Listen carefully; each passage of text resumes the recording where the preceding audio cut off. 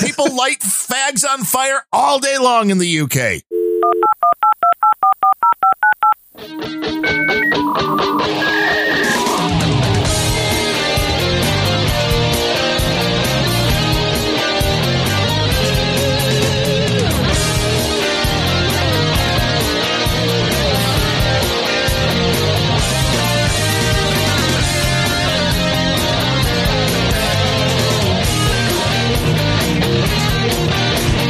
Grumpy old beds! Hello and welcome to episode number 144 of Grumpy Old Bens for Friday, March 19th, 2021. I am Darren O'Neill coming to you live from a bunker deep in the heart of Middle America just outside of Chirac, where the bullets may be flying, but nobody would even attempt to open a place called the Soup Nazi Kitchen. And from America's left coast, where we make Mozilla our bitch, I'm Ryan Bemrose. Yeah, what's going on in your little area there? Everett, Washington, no Soup Nazi for you. I believe it or not, I didn't read much about that one, but I did have my wife come in and be like, I can't believe that they're doing this right now. Did this make, like, I knew it was big local news, but tell me what you've heard from Chirac. Well, what I've heard was on the face bag where your wife posted it, and I thought it was hilarious. So it was all from the Everett News. So it made huge news because she posted it to the face bag. Yes, it's all because of your wife. She has spread the news far and wide. That's why I saw it. My understanding of what happened is there has been a restaurant. This restaurant, I know I've never been in there, but I've driven by it, 10 dozen times, because it's right down on Broadway, a main drag through downtown. And the restaurant is called the Soup Nazi Kitchen. I can't speak right now. My excuse is I'm still missing a tooth. When I get my tooth back, by the way, I'm going to have to come up with a new excuse for why I can't talk. But right now, that's it. But the Soup Nazi Kitchen. Now, anybody old enough to remember Seinfeld, which was a very successful and reasonably long-running sitcom featuring Jerry Seinfeld, knows that they had a sketch about the Soup Nazi. For several months after that one came out, I was, you couldn't walk around somebody without somewhere going, "No soup for you." Right. And it was a good sketch. Somebody should go watch it. Well, obviously this restaurant was named after that, but now Nazi is apparently we have to erase the entire term from our lexicon because somebody somewhere might get offended. It's just more wokeness. And here on the left coast, I mean, we're pretty much ground zero of wokeness. So yeah, I want to know who is actually, though, being offended, because there is a logo too, which I thought was fantastic, which is a cartoon woman. I believe her name is Karen. See, that's even better. Karen, dressed in gray with a black ladle, just looking all menacing. So I think I have no idea. I made it up, but I do know whoever has decided to become offended is a Karen. Well, yeah, I just don't get. I mean, are we worried that we're offending the Nazis? I think, is that how far we've gone? Because that would be the only person I think that could be offended in this case would be actual Nazis. But I mean, hey, no, there are plenty of people out there. You don't actually need a logical reason to be offended if you're woke enough. There are plenty of people out there who just go, you know what? I feel like being offended right now. Let's look around and see if there's something I can become offended by. It says that Nazi. I think that's what's going on in their head.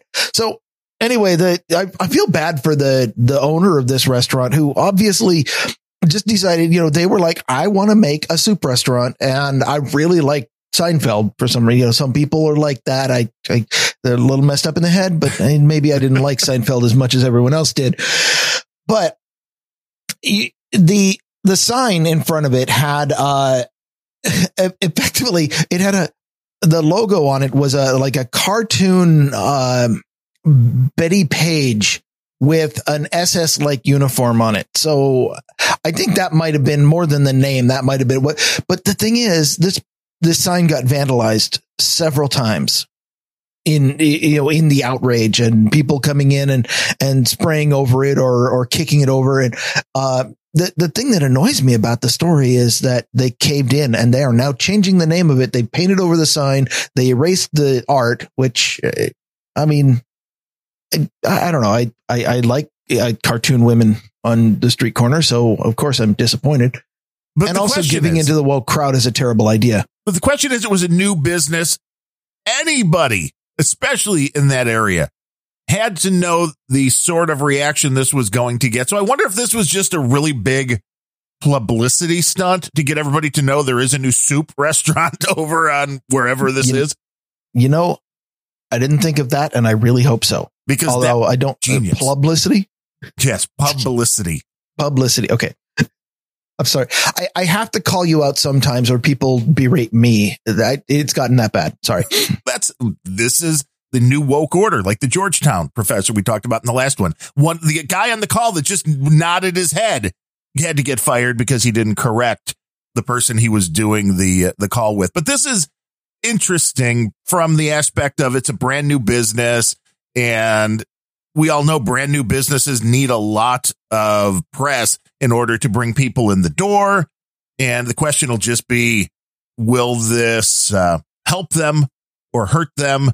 The sign, I couldn't tell. It looked, even though it was printed up, it looked still kind of like a temporary sign, which would be something that was cheap enough to make, that this maybe was the plan all along. And if so, genius. And I hope their restaurant does well, because a lot of restaurants have gone under during the pandemic, and it's time for things to start, hopefully, getting back to normal, depending on who you believe. But the wokeness, there was another story. I don't have a link to it. I don't think the wokeness is going to take a very long time to get back to normal. Well, no, you pretty much have an entire generation of ruined retards who need to grow the fuck up, and that takes time. And I don't know if I even have a link for this, but one of the stories over the last few days was the black woman in her 20s that was the editor for Teen Vogue, which is one of the most horrible publications in the world. Just the vulgar, crazy stuff that they posed for a teenage magazine. We've talked about that on Grumpy Old Bens, I know, at some point. But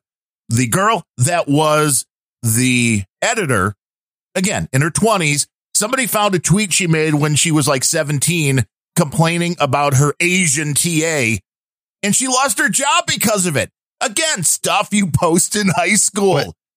Complaining because it was an Asian, or I guess she was mad that he didn't grade her well. And she said, was something like stupid Asian TA, or of course the stupid Asian TA. And that was enough to lose her job now. Calling an asshole should not be dependent on what their lineage is. So I don't know. It's kind of dumb to be like, yeah, my TA is stupid and Asian. Like combining those two are not necessarily connected, and combining them is kind of silly. But at the same time, canceling people is dumb too. Right. Well, it is. It's interesting though. Maybe she had more than one TA, which would make sense, and maybe only one was Asian. So if she's complaining to her friends, on Twitter that, oh yeah, the stupid, and you don't want to name the person because then they'll find, that's the easiest way for somebody to find you bitching about them would be to use their name, because people do search for their own name every now and then. So I can see where, the stupid Asian TA, but that's enough now. It's enough to even that you noticed that there was a difference in that. You can't mention gender. You better not mention ethnicity. You better not mention anything anymore, because it'll get you canceled. And this is, I think, a positive sign, because this girl was obviously, if you're working for Teen Vogue, and she is black, so I'm guessing a fairly liberal person. When the liberal people start seeing that this is a cancer, this woke crap is a cancer, and going after people for stupid stuff they said anytime is bad, but going after somebody 12 years or whatever it was later for something they said in high school, I think even the crazy liberals are going to go, There's a lot of people out there who are generally have leftist politics, but are otherwise sane people. And I think that they're starting to turn the corner on the cancer that is wokeness. I think, people are starting to come around to realizing that the Church of Woke have no doctrine of atonement. There is no appeasing them. They just demand and will not be satisfied with anything but the complete destruction of all of their enemies. And who their enemies are shifts from day to day and tends to be all inclusive. And people, even people who otherwise generally consider themselves on the left, are starting to realize that this is incredibly destructive for our society, and appeasing the woke is never going to work. It's not working for the big companies. It's not working for Coca-Cola. It's not working for it. The only thing you can do is stand up to the mob. And that takes backbone, the kind of thing that we have not really been instilling into our population for the last 20 years. But that's what it takes. And I think that you're finally going to see a bunch of people start to grow a pair and standing up to the woke mob, and maybe this creates a new wave of cancellations. But at some point, the public in general, the people who are not complete retards, are going to have to figure out that we can't live like this. Well, they're going to come after you for using the R word. There's no question. Yeah, bring it on. I've already got CSB coming after me. What more do I need? True. He can take care of anything. Yes. Now, the goalposts keep moving, and this is the interesting thing. We've talked about this with things from the past, and the logical thing, I think, to say would be, well, okay, even though this was bad, this was the norm for the verbiage people used, 50 or 100 years ago. This shows you the massive problem this is, because there's a lot of things being said today that won't be okay if this continues down the path that it is in 10 years. So going after somebody, if everybody decides today, as idiotic as it is, that, if you dare say the R word from now on, you're going to go to jail. Well, okay, you can only go from today. You can't go, but we found this guy said it 10 years ago, so let's put him in jail. You can't do it. You can't retroactively go after people for things that were okay at the time that it happened. But that is in fact exactly one of the tenets of the Marxist rebellion. It is you have to erase history. And how do you erase history? One of the best ways to do that is to judge history by today's standards and point out how terrible they were and how we're all better off if we forget everything that happened before, especially all the times that communism completely failed and ended up destroying entire populations. No, you don't look over there. Look over here, because we're righteous when we do it. That's the problem. But it's going to be a fun thing to watch, because it's good that people on the left are getting hit by this. That is what I think was going to take. And I don't know if this woman is big enough down the food chain, but it shows that this is going to keep happening. And once the liberal, wokest, the people they love, including, as we've talked about here on the show, Martin Luther King Jr., I don't want them to go into all that. I think what the guy did in his life, most of it was really good. The fact that he might have done a few bad things, and there's proof of that, I don't think matters. But if you're going to play the woke game, then somebody's going to have to pull that card at some point. And I don't particularly know what the guy did or care in a lot of cases, but I really like a lot of the things that he said. And the things that he said should not be invalidated because you can find one unpaid parking ticket or whatever in his past. Well, people evolve. I don't know if how kids today, when it comes to being in that junior high age, maybe right before high school, in that 10 to 14, you're learning how to say the words nobody wanted you to say. And you think that's you're like, oh, I'm breaking the law. I can say fuck and hey, I'm going to do it with my friends, because it's a shocking thing. Some of us never quit. Yeah, this is absolutely true.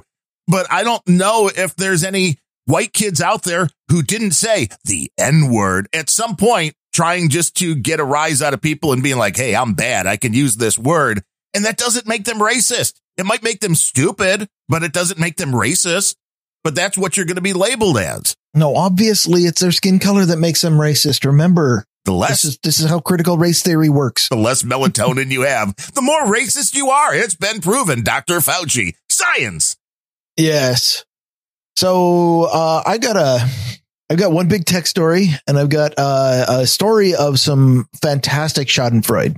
Ooh, Schadenfreude. That I don't see. Are you the proper ethnicity to be using that word, or is this cultural appropriations? Well, my first on No Agenda Social, I've already got CSB saying listening live to two Irish Americans, and I'm not going to dispute per se because my first name is Irish, which I guess is all the cred I need. It is.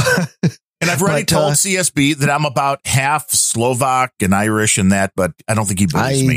I'm 100% American, and I know there are people in my family who have traced lineage, but I don't, so I have some ancestors who lived in Europe at the time, and I'm happy for them. They're not doing so well now because they're all dead, but I'm alive and kicking and on America's left coast, which is where I'm from.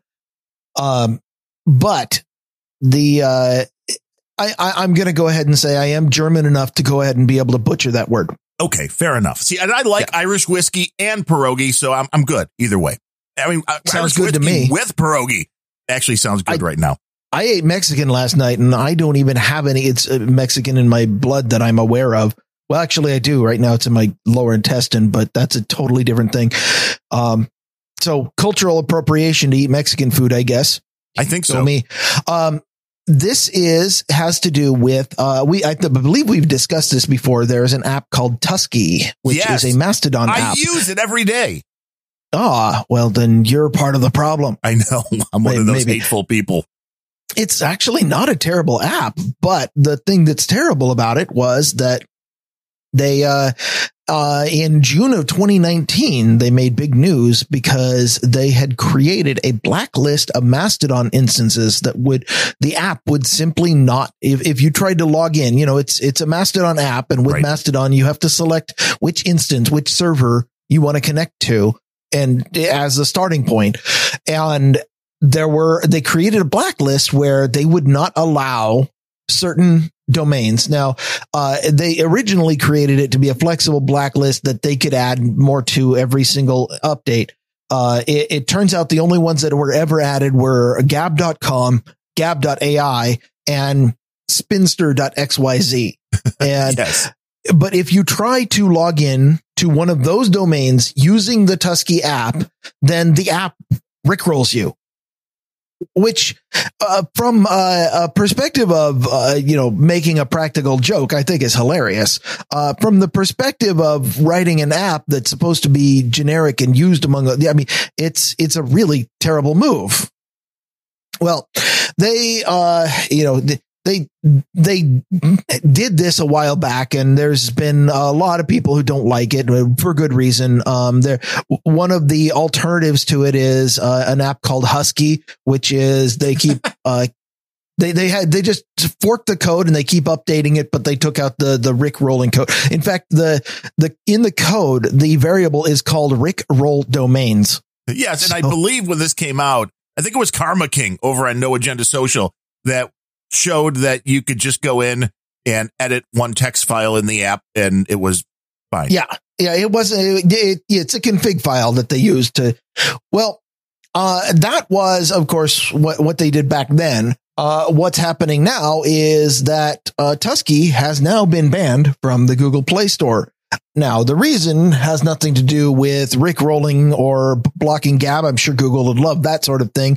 The reason given is that it violates our terms of service, which is doesn't mean anything at all. But let's see, I had this.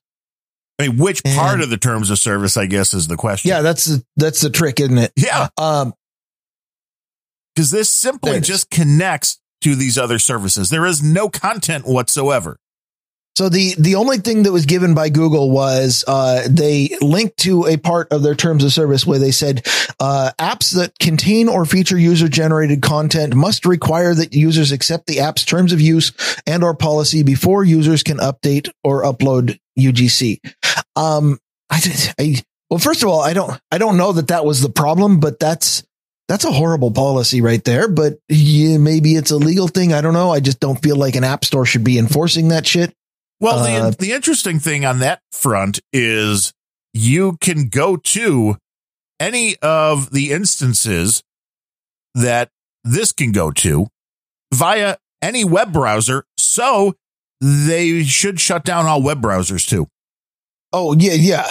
That's definitely one of the big arguments. The other thing that Google pointed out is that apps should define objectionable content and behaviors in a way that complies with Play's developer program policy and prohibit them in the app's terms of use or user policies, which I think is a place where they got them. We've had this story before. Tusky allows you to access Mastodon, and the Tusky terms of service, neither the Tusky terms of service nor its code is capable of filtering out all of the horrible things in Mastodon that Google might find objectionable. And so they are canceling the app because it can be used to access real humanity. As any web browser can, as any email program can, as any newsreader can, as anything that goes onto the internet can. You freaking nailed it right there. That if Google, of course, loves to pick winners and selectively enforce things. And there are lots of people out there saying that Chrome should never be allowed in the App Store for exactly the same thing. And of course, Google, they're in their characteristic public statement on the issue, they've said nothing at all. So yeah, the Tusky app has been pulled from the App Store. We're not sure how long it's going to be out, if it's ever going to come back. They don't have the big lobbying firm that something like a Twitter app has. So, it may be gone forever. I know which app did this happen before with? Was it Reddit? The Parler app. I mean, there were a Parler. Well, Parler was a big example, but they probably are never going to come back. So if you want to get Tusky for some reason, you can still find it in the F-Droid store, which is one place that I particularly prefer over Google Play. Although I've also seen F-Droid with public statements saying we are also woke. We're just not going to censor as much. So they may end up coming back and screen.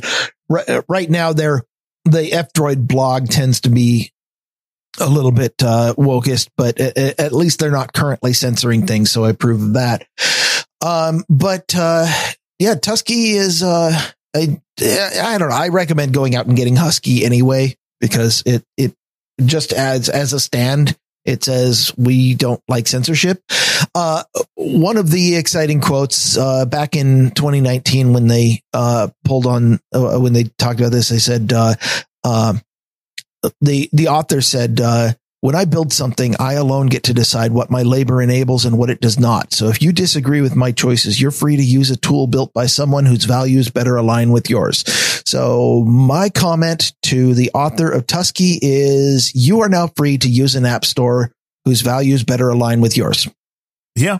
But what does Husky actually do differently? Why is it allowed when it comes to Google, or they just haven't figured out they're there yet? I don't know. I don't know if it's in the Play Store or not, because like I said, I don't recommend the Play Store. I recommend that the only thing you should do with the Play Store on your phone is go install F-Droid or install any other. There are a bunch. I keep talking about F-Droid, but there are a bunch of alternate app stores, and you should not be getting your apps from Google. But you also then have to be careful as well, because Google has had a lot of problems. So I'm not going to say that anything you download from them is going to be free of viruses or malware, but it may be a little safer than random other places to get the apps from. So just okay. Well, if we're going to talk safety, I'll go back to my other advice, which is don't install apps. Never install an app, right? Or don't have a phone, and that would be fine, because people can live without phones. That's a very drastic measure. There are a number of people that I'm not sure that's true anymore. Well, we may have bred that out. There is an addiction in that, and there's a big problem with that as well, because one of the stories I had was a study, and this was from a little while ago, but stress and anxiety caused by phone use revealed in a new study that was done in Tel Aviv. And I don't know if this should be a surprise to anybody, that people who don't consistently use their cell phones, who aren't on social media all day, have less stress and anxiety. I don't know why that should be a surprise to anybody. To me, this seems logical. I'm not seeing where this is news. Well, it's news because people are dumb and they don't understand that, and they don't understand the effect that the device is having on them. I mean, there was some interesting stuff in here, including, spending A large amount of time on social media is likely to cause teeth grinding and muscle pain in your face. I mean, there's some, sleep problems. Getting punched in the face repeatedly is like that too. That'll happen if you actually go outside. It also said studies found, or if you comment to the wrong person on social media. Well, but then they can't actually punch you in the face unless they can track you down and find you, which is also getting easier and easier. Yeah, that's pretty easy these days. 54% of smartphone users wake up in the middle of the night compared to 20% of the ultra orthodox population that doesn't use the cell phones. And that's interesting. I mean, you can't say for sure that's the reason, but there's a difference. That's a major difference between these two groups. That's who they studied in Israel, was ultra orthodox Israelis and those who weren't. So there's a big, again, this is a lot of guesswork going into it, but the way you live really has a huge effect upon your health and your sanity. And understanding that is the first step into knowing when you use the devices a little bit too much, when maybe you should try a digital detox. And if you're having any sorts of anxiety, it's like, just ignore this stuff. I mean, when the coronavirus first hit, there were people that were sitting on the news sites hitting refresh. I want to see any new news. I want to know. No, don't. I mean, check out a little bit. It's okay. I get anxiety going to, like, when I sit here and go, oh God, I have to go check a news site because I have to do research for this show. It's like, not always fun. I finally reached a point where I don't read news because it just makes me happier. And yeah, okay, maybe I'm uninformed about some things. Cool. And how much of the news really affects your daily life? That's the question. There is some when it comes to, taxes weather going up and crime in your area, but otherwise, yeah, the weather. You're right. Possibly the traffic if I have to go anywhere. That's about it. Do I need a coat? Do I need an umbrella in Seattle? That area, it's probably yes, almost all the time. So you don't even need to pay attention. But the news is toxic. The devices are toxic. Being connected 24/7, toxic. I mean, this isn't the first study that's tried to combine device usage and sleep patterns. I've seen a couple of them already that pull out the obvious conclusion that shining a bright bluish white light into your eyes right before going to bed makes it so you don't sleep as well. Right. It's all the way your body reacts to certain things. I mean, if I might make one piece of advice for this, and I'm not going to go out on a limb and give you something crazy, but I don't know, maybe if you think this is crazy, you might already be hooked. Don't take your phone into your bedroom. Or the bathroom. My phone. That's a good way to end up with something smeared all over your phone you don't want to be involved in. No, just hygiene. Yeah. But like when I go to bed, my phone is on a different floor on this desk right in front of me, where it's got its charging stand and it's perfectly happy. And therefore the constant stream of notifications that I get from No Agenda Social, because apparently we're getting popular. No, now there are a lot of people now who are, I'm seeing more and more messages like, hey, they talked about on Grumpy Old Ben's this story and I've got this opinion about it. Like, hell yeah. I welcome that. Please keep doing that because I really like hearing other people's opinions. I know it sounds like I only like my own opinion, but it's just the strongest one in the room. I want others too. But yeah, I think when my phone can beep its ass off all night and I don't care because I'm not even in the same room.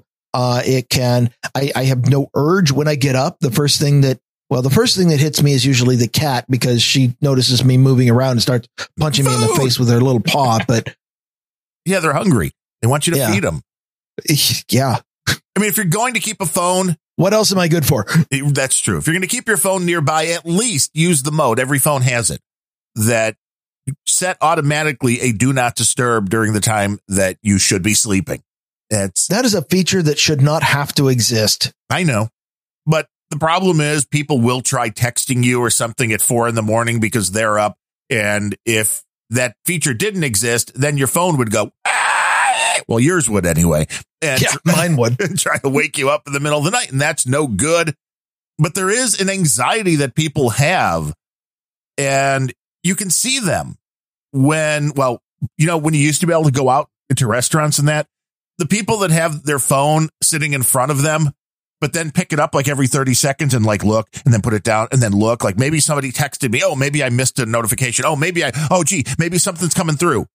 And This story was 10 years ago, but we had, amongst my coworkers, we had a rule. If we went out to, we'd go as a group, be like, hey, do you want to go lunch to this restaurant? Something. It was kind of fun, back when we were allowed to use restaurants without having to wear a goddamn diaper every time we stand up. But, we had a rule that no phones on the table, and it just stays in your pocket. And if you get a notification, then we usually let it slide if someone glance at it, because there's sometimes like a meeting or something. But it was simply if we're eating, we don't want to see each other's phones. Done. And it's amazing just how much of an improvement, even if you're totally addicted to the notifications, it's amazing how much better your conversation is and how much your attention if your phone is in your pocket instead of just sitting on the table. Like, even if it's sitting on the table not doing anything, you keep glancing over and thinking, well, I wonder what it's thinking now. If it's in your pocket, it's a lot harder to, and of course I was the one who, if possible, I'd left my phone in my office because I didn't want notification. I didn't like people send me email. I'm like, I'm at lunch. I'll get it when I get back. But of course, not everybody was like that. The thing is, that was 10 years ago, and notifications today, I feel like everything about that has got worse. Just people being notified by every single app, people being told about this and that and social media. And, back 10 years ago, at least we were allowed to talk to people in person. Now we can't even do that. The only human interaction we get is through these devices. It's destroying our minds. And don't forget now the watches. So even if you leave your phone out of sight, well, now your watch could bother you with a notification, but you hit on it right there with all of the programs, all of the apps that give notifications. I don't know if a lot of people realize you can go into the settings as well, because every app that you install wants your attention. It thrives on your attention. It's the boyfriend or girlfriend you never wanted because they're psychotic. The most important settings page you can possibly find is the one that lets you turn off notifications from certain apps. Right. I mean, do you really need the weather notifications? I mean, if there's a tornado, okay, then tell me there's one coming. But I downloaded a QR code scanner. And the first thing that it did, I had it in my pocket, and then it starts throwing me notifications while the app isn't even running, saying, we noticed, or we spotted a QR code, and here's the I'm like, I wasn't pointing my phone at anything. What is going on? What's in your pocket?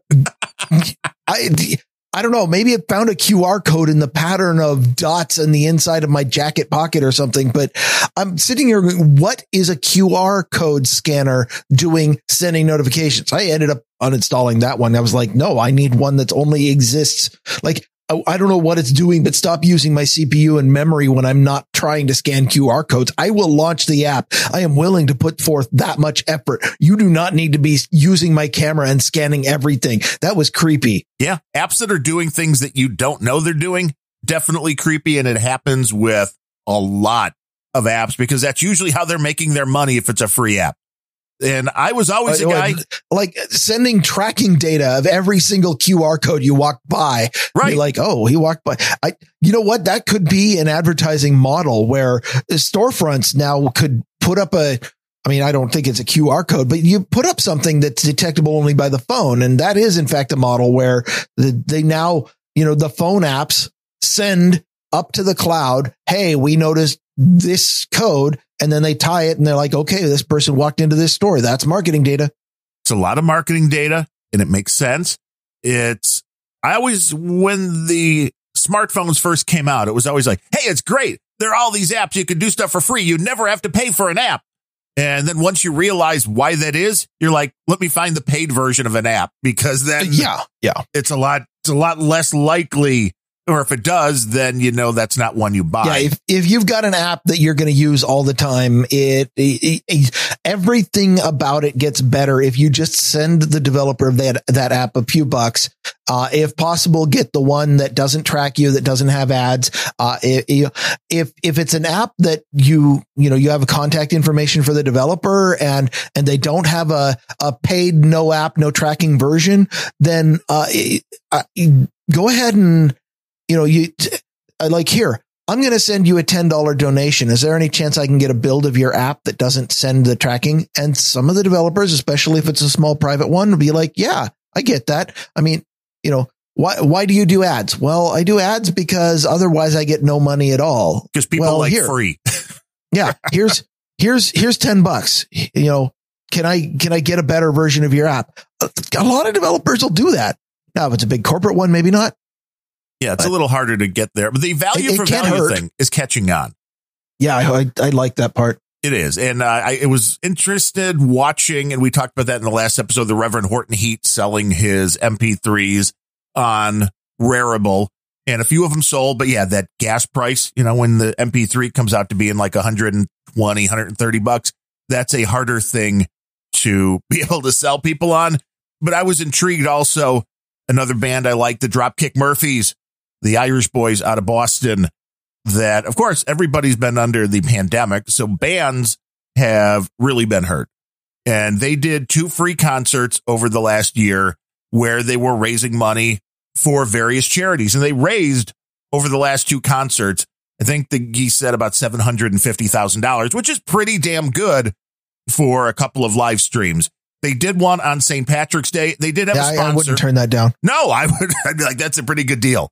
They had sponsorship from some software company called Pega, and from Death Wish Coffee, which I think I need to try some Death Wish coffee. That sounds like something that could be. I kind of need to try that just for the name. Yes, that's the coffee to drink during Grumpy Old Ben's, I think, Death Wish. Then again, I'm the kind of person who would eat it at Soup Nazi Kitchen just once. I'm not even a huge soup person, but you like the name. I get it. But I like the name. And they were sponsors, and they mentioned the sponsors a couple of times, but nothing more. And they ran a couple of spots with some puppet characters, because really, what better than a couple of puppet characters like, hey, the band hasn't been out on the road for a year, so pitch in something. And they had a QR code, obviously, to take people to a page on the Dropkick Murphys website where you could kick in $1, $5, $1,000, whatever you wanted to do. And I'm like, holy crap, value for value is coming to guys. They might not be calling it that, but that's the value for value model. Yes, we're doing this 2-hour long concert. And if you got some value and you want to help the band out, send some money back their way. And I think this is a thing that's going to keep going on long beyond the pandemic. And it's great for artists. It's great for people that create entertainment that can be beamed over the internet. And it's interesting to watch how this stuff has evolved. Adam Curry from No Agenda, he is credited, not as often as he should be, considering the rewriting of history, but he is credited with inventing podcasting. And that's kind of one of his big claims to fame for people who don't realize that he does amazing things like the No Agenda show and podcasting 2.0. But I think that podcasting is a great invention, and I'm very happy that he did it, because it allows us to do things like this show. But I think that the much more important invention that he made with his co-host John C. Dvorak was the value for value model. It was the model that gets away from corporate sponsorships, and it decentralizes patronage. It makes it so that it brings back the idea that we don't need to interact through large organizations in order to fund the arts, in order to fund things we like, that everybody can just put in, like, it was an impediment early on when you said, okay, well, I need, $25 from everybody in order to view this movie. And right. That's perfectly fine for somebody who makes $700,000 a year. They're like, I'll throw in. Why not? Right. That's not equity though. That's not equality. But some people, that's a lot of money. Some people, $10 is a lot of money. Some people, $5 is a lot of money. But it's what did you get? What can you afford? I don't know. It occurred to me just now that Adam Curry is an inventor of podcasting, and that's great. And it's a really, I mean, it's definitely caught on. But I think value for value in the long run is going to be much more world changing. Well, and streaming value is coming along now as well, which it was being tested with the podcast, where you could set it up in your player that for every minute you listen to, it sends a very small amount of crypto. I mean, sometimes portions of a cent over to the person you're listening to, and that can be split amongst many different people, including the people that wrote the apps and whoever else is involved. I do think this will revolutionize the music business. And Adam Curry said it's coming when I posted that on Twitter. So there's something being worked on. The artist that can throw their music up on a streaming site right now, if you're a small artist and your music is up on Spotify and somebody plays it 100 times, you're not getting anything because you're too small. And if you have a service where it tracks and you get a small percentage every time somebody listens to your tunes, it makes the record labels way less important. It makes and Spotify was one of the big things that Podcasting 2.0 was responding to. Is Spotify is one of those huge gatekeepers, and one of the reasons why you're not going to get squat if your stuff is played 100 times is because Spotify, for every dollar that something makes, which by the way, 100, each play is a couple fractions of a cent on Spotify. I feel like, value for value. I think if people were choosing their own value, then a lot of plays would be worth more than that. But that's up to the individual listener. But the thing is, Spotify keeps like 97% of that for themselves. Right. Well, I understand the argument that they deserve a cut from, for putting up the infrastructure and collecting but they don't deserve that much. They don't deserve all of it. It's like Spotify would be nothing if the artists weren't doing something, and they're screwing over their artists. So like, here, you can have a few pennies and we're going to make billions. And that is one of the things that Podcasting 2.0 was created to respond to, was this value is flowing. And even if the amount of value is never changed from the Spotify defaults of a few fractions of a cent per play, let's get more of that to go to the people who are actually creating the content.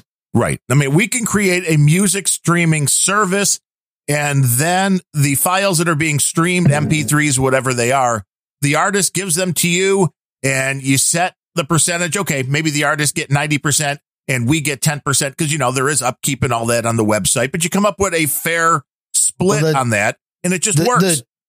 The split, the default split that they keep talking about with the Podcast 2.0 is Podcast Index gets 1%. Right. Well, they're not hosting any of the stuff. And the app gets 1%. Yes. And 98% goes to the artist. Yeah. Which is beautiful. I think that is a more equitable split. And even if, 90%, 95%, 98%, that going to the artist, that is what needs to happen. If your goal is actually, the original goal for copyrights, which is to promote the useful arts, to promote people creating awesome stuff. If that's what you want to do, you have to get the money to the people creating awesome stuff. And we've kind of been brainwashed since the 1950s with the idea that, well, obviously the ones who should get the lion's share are the suits and businessmen. And no, that's how record companies worked, but they're not the gatekeepers anymore. You go listen to Rhino the Bearded Show, who, by the way, is going to be on the No Agenda stream in a few hours from now. He plays nothing but Creative Commons released public music that has been put out under Creative Commons licenses. Sometimes it's non-derivative, sometimes it's non-commercial, but it's all, please play this, and none of it is corporate controlled, and none of it is released under the standard all rights reserved, and you can only play this if you pay your VIG to the ASPCA or whatever, ASCAP, sorry, not the Society for Prevention of Cruelty to Animals, but you might have to pay them too. I'm not sure. Yeah, they always get a cut. I mean, the problem with those stuff Rhino plays is I've heard cover tunes on his show, which those are never Creative Commons because you can't just sing a song by somebody else and go. He actually tries to avoid those for that reason. Yes, because, well, this is the problem when people can list it as anything. So for people that rely on that, that's rough. And back in the day, Rhino is a big proponent of CC, and Yes. and you can argue that the quality of the music on there isn't good, but he actually avoids cover tunes. He'll play them one off if they're really popular, but kind of like you will. But he very much wants the original music, and if you just want music that you would never ever encounter on terrestrial radio or from in any record shop, Rhino the Bearded has a great show.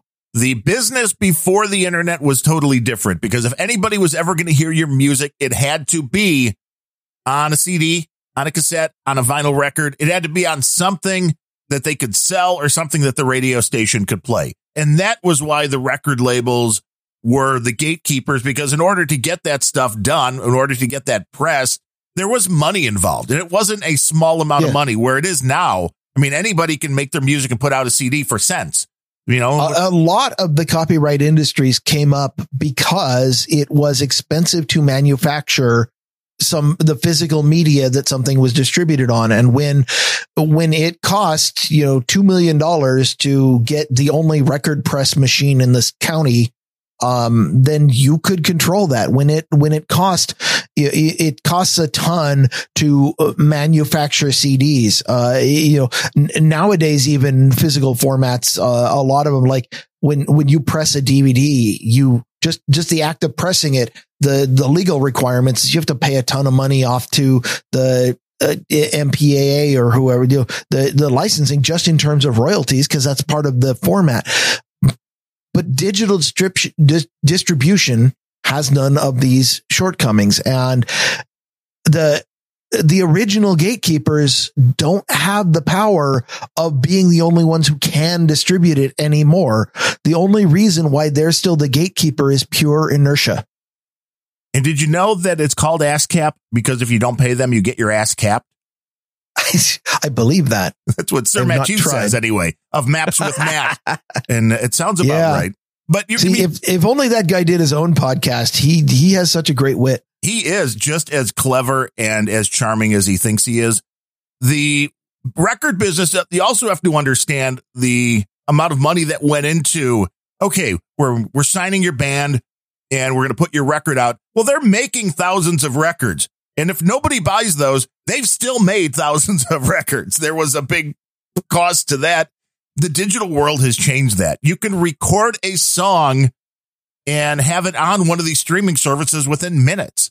So you don't need to put anything onto a physical format. Things should have already drastically changed in the music business, except that the labels don't want it to. Because, of course, the record labels have taken the savings of not having to press unnecessary, the savings of not having to manufacture unnecessary things.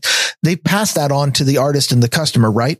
The smart artists at this point aren't going for major labels.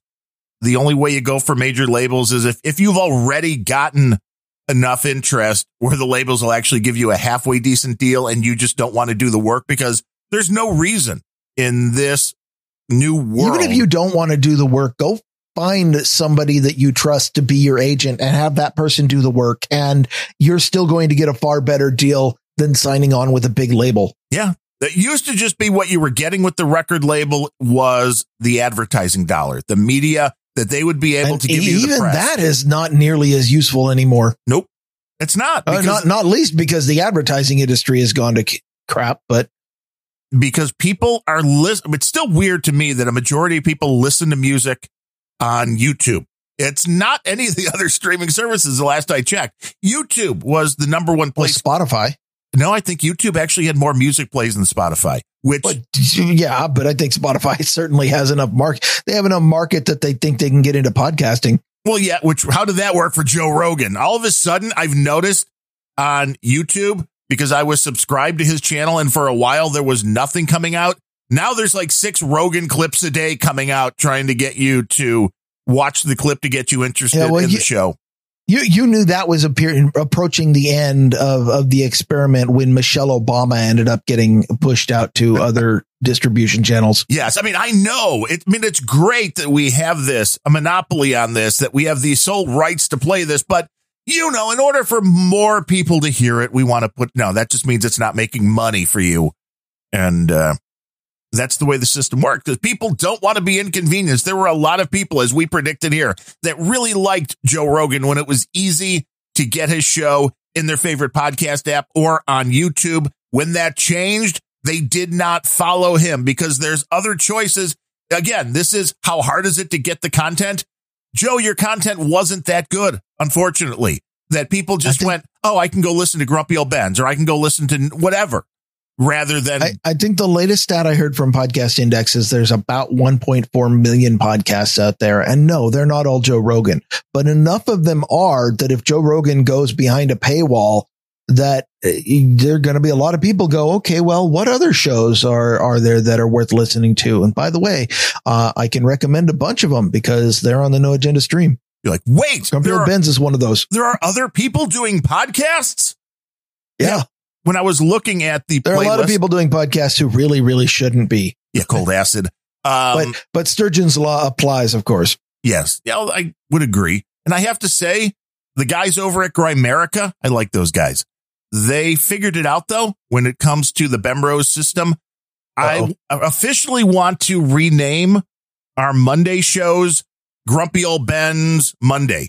So that way, it'll stay on the stream all week. And then Friday will also be on the stream at the same time. Oh, I see what you're doing here. Yeah.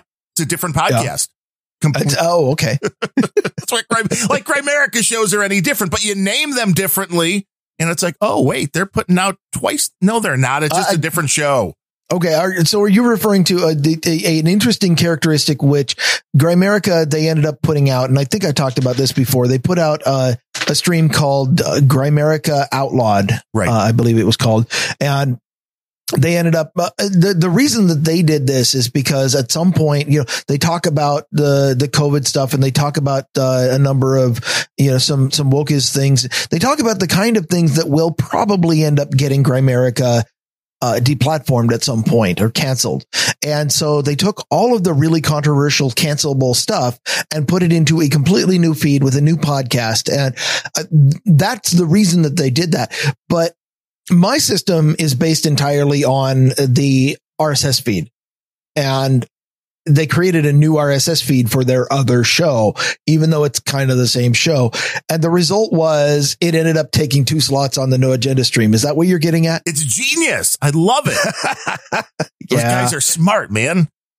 It's an exploit that I wasn't going to advertise. Smart dudes. Yeah, we should just call it Grumpy Old Ben's. We will soon be deplatformed. That should be like the parenthetical title. Yeah. Yeah, we should, we should take all of this stuff that's going to get us deplatformed and put it into one feed, and then we can call that feed Grumpy Old Ben's, and then we can claim to have already done it because we have. If we removed all the things that can get us deplatformed from Grumpy Old Ben's, it would be a 30-second show. Yeah. Even the music still be on episode 5. Yeah, the music still might get us. Yeah, just Fletcher screaming Grumpy Old Ben's might be enough. Oh, Fletcher will get anyone deplatformed. Yeah, that is his magical power. There's no question about that. And I know I keep hearing Bill O'Reilly say that now, so I know where I got it. So I don't want to get too far into this, but I do have a follow up to a story we've already covered twice before, which is why I don't want to get too much into it. But I just love this. The RTX 3060 from NVIDIA, the big controversy that, oh God, they're blocking Ethereum mining. Right. I just really liked this story that apparently one of their beta drivers that they released to developers, and in particular, they released it in the channel that allows developers to test the Windows subsystem for Linux, didn't have the Ethereum block on it, which means that you go out, and you can't do this now because NVIDIA has since confirmed that the release was accidental and removed the driver from their page. Ooh, but I'm sure plenty of people have downloaded and put it out there. And if you can find this particular driver, then you can do full speed Ethereum mining on the RTX 3060. Yeah, I mean, I still say the only people screwed here are the gamers who want to mine a bit of Ethereum while they're not doing anything. And these better cards, I mean, I still say cards. that the better way to try to separate those is you release the mining cards with no video port, and you put enough of them out there at a slightly lower price point or whatever, give them some incentive. And you release those and the miners will eat them up because the miners are perfectly happy doing that. And if they can save $10 on the cost of the card, great. And then all of the ones that you release that do have video ports are for the gamers, and they're happy too. That's the right solution if you can get the supply chain and the balance correct. Well, yeah, because the gamers, they should be able to make a little. I mean, Mudpig said like he's making $7 a day on his machine when he's not home. That thing just sits there mining. And I know you have some electric costs, but that adds up. $7 a day is not a bad return on the video cards, especially when you're spending hundreds, if not up to 1,000 plus on some of the top video cards. It's a nice way to, get a little bit of that paid off again. But I digress. This technology thing, man, trying to block people from using the full abilities of a hardware device with software will never stand. We've learned this over and over again. There's a lot of devices that can tell that tale. The digital medium, it exists. There is no move operation in the digital world. Every move operation, every operation that says we're going to take it from here and move it here, all of the things that we grew up with, at least, if we're older, we grew up with in an analog world where if you manufacture something and you give it to somebody else, then you don't have it anymore. And that just doesn't exist in the digital world where there is no move. It's all, you can only emulate move with copy and then delete, but everything is a copy. And it means that if something gets out there, it will be copied if enough people are interested, and then it's out. You can't delete anything from the digital world. No, that's why when something hits the internet, in the old days, if you took a nude photo of your girlfriend, well, you had that. If it was a Polaroid, say, that was the only copy. When it's digital, you share that with anybody, it's going to propagate. Yeah. It always makes me laugh a little bit whenever any social network comes up with even Mastodon, where they say, this post is private only, or this post is only visible to people who follow you. Like, do you think that saves you? Right. Well, like the websites that used to try, and there's still some out there where if you try right clicking, it doesn't work. Like, you can't bypass that. Yeah. Yeah. F12 is my magic key that says, yes, I can. Yes. You open up and look at the code. It'll take you right to the link for the image, and then you can download it and do whatever you would like. And I had somebody the other day, Moose on who I believe is from Alaska somewhere, I guess, posted a link saying, does anybody have the direct stream link to this radio station? And the link was to one of those radio station pages, which is all JavaScript, and it has a player in there that just pulls up an internet radio station, and then the player itself inserts ads and runs a bunch of scripts, and he just wanted a direct stream, presumably so he could listen to it in a different app or something. So I pulled it up, and first of all, I noticed that, of course, they disabled right clicking, and they have, trying to interact with it. The only thing you could do is interact with the buttons, and there was no, the ads. I noticed the way they were implementing the ads was obviously the radio station had ads, but the player also would interrupt the stream to play a 15-second ad and then go right back to the music, which clearly didn't. So, like, okay, they're didn't stop at the same time. Yeah. No, the music didn't pause or anything. It just, 15 seconds later in the song.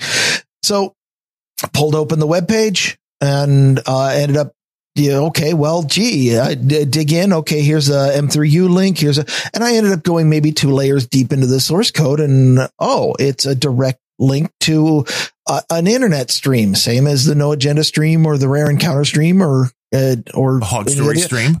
Yeah. So I ended up posting that. He's like, that's great. And then about 3 other people, including my brother, started listening to this radio station out of Kenai, Alaska. I thought it was pretty good.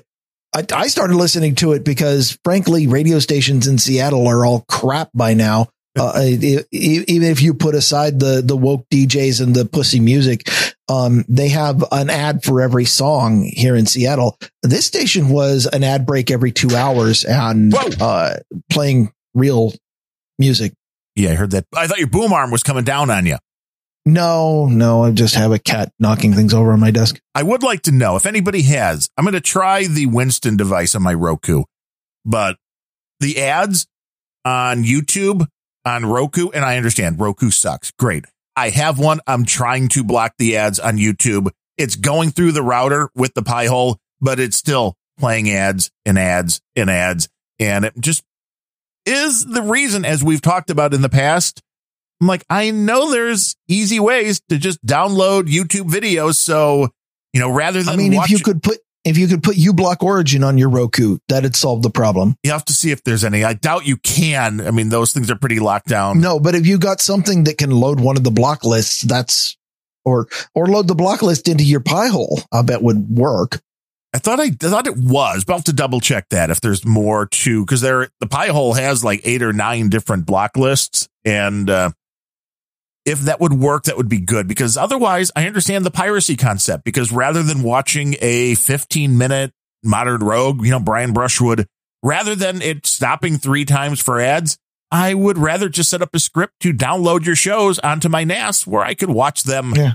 I got to admit, when people post videos now, because I still see them on NAS or somewhere, when people post videos to me, one of the first things I try to do is see if any of the Nvidious instances are still up. But Google's getting pretty good at blocking them, playing whack-a-mole on those. So they're not always available. But I will grab the video title and see if it's been mirrored to Rumble or BitChute or one of the other hosting services, simply because YouTube, the entire experience of going to YouTube, even with an ad blocker, has just become bad.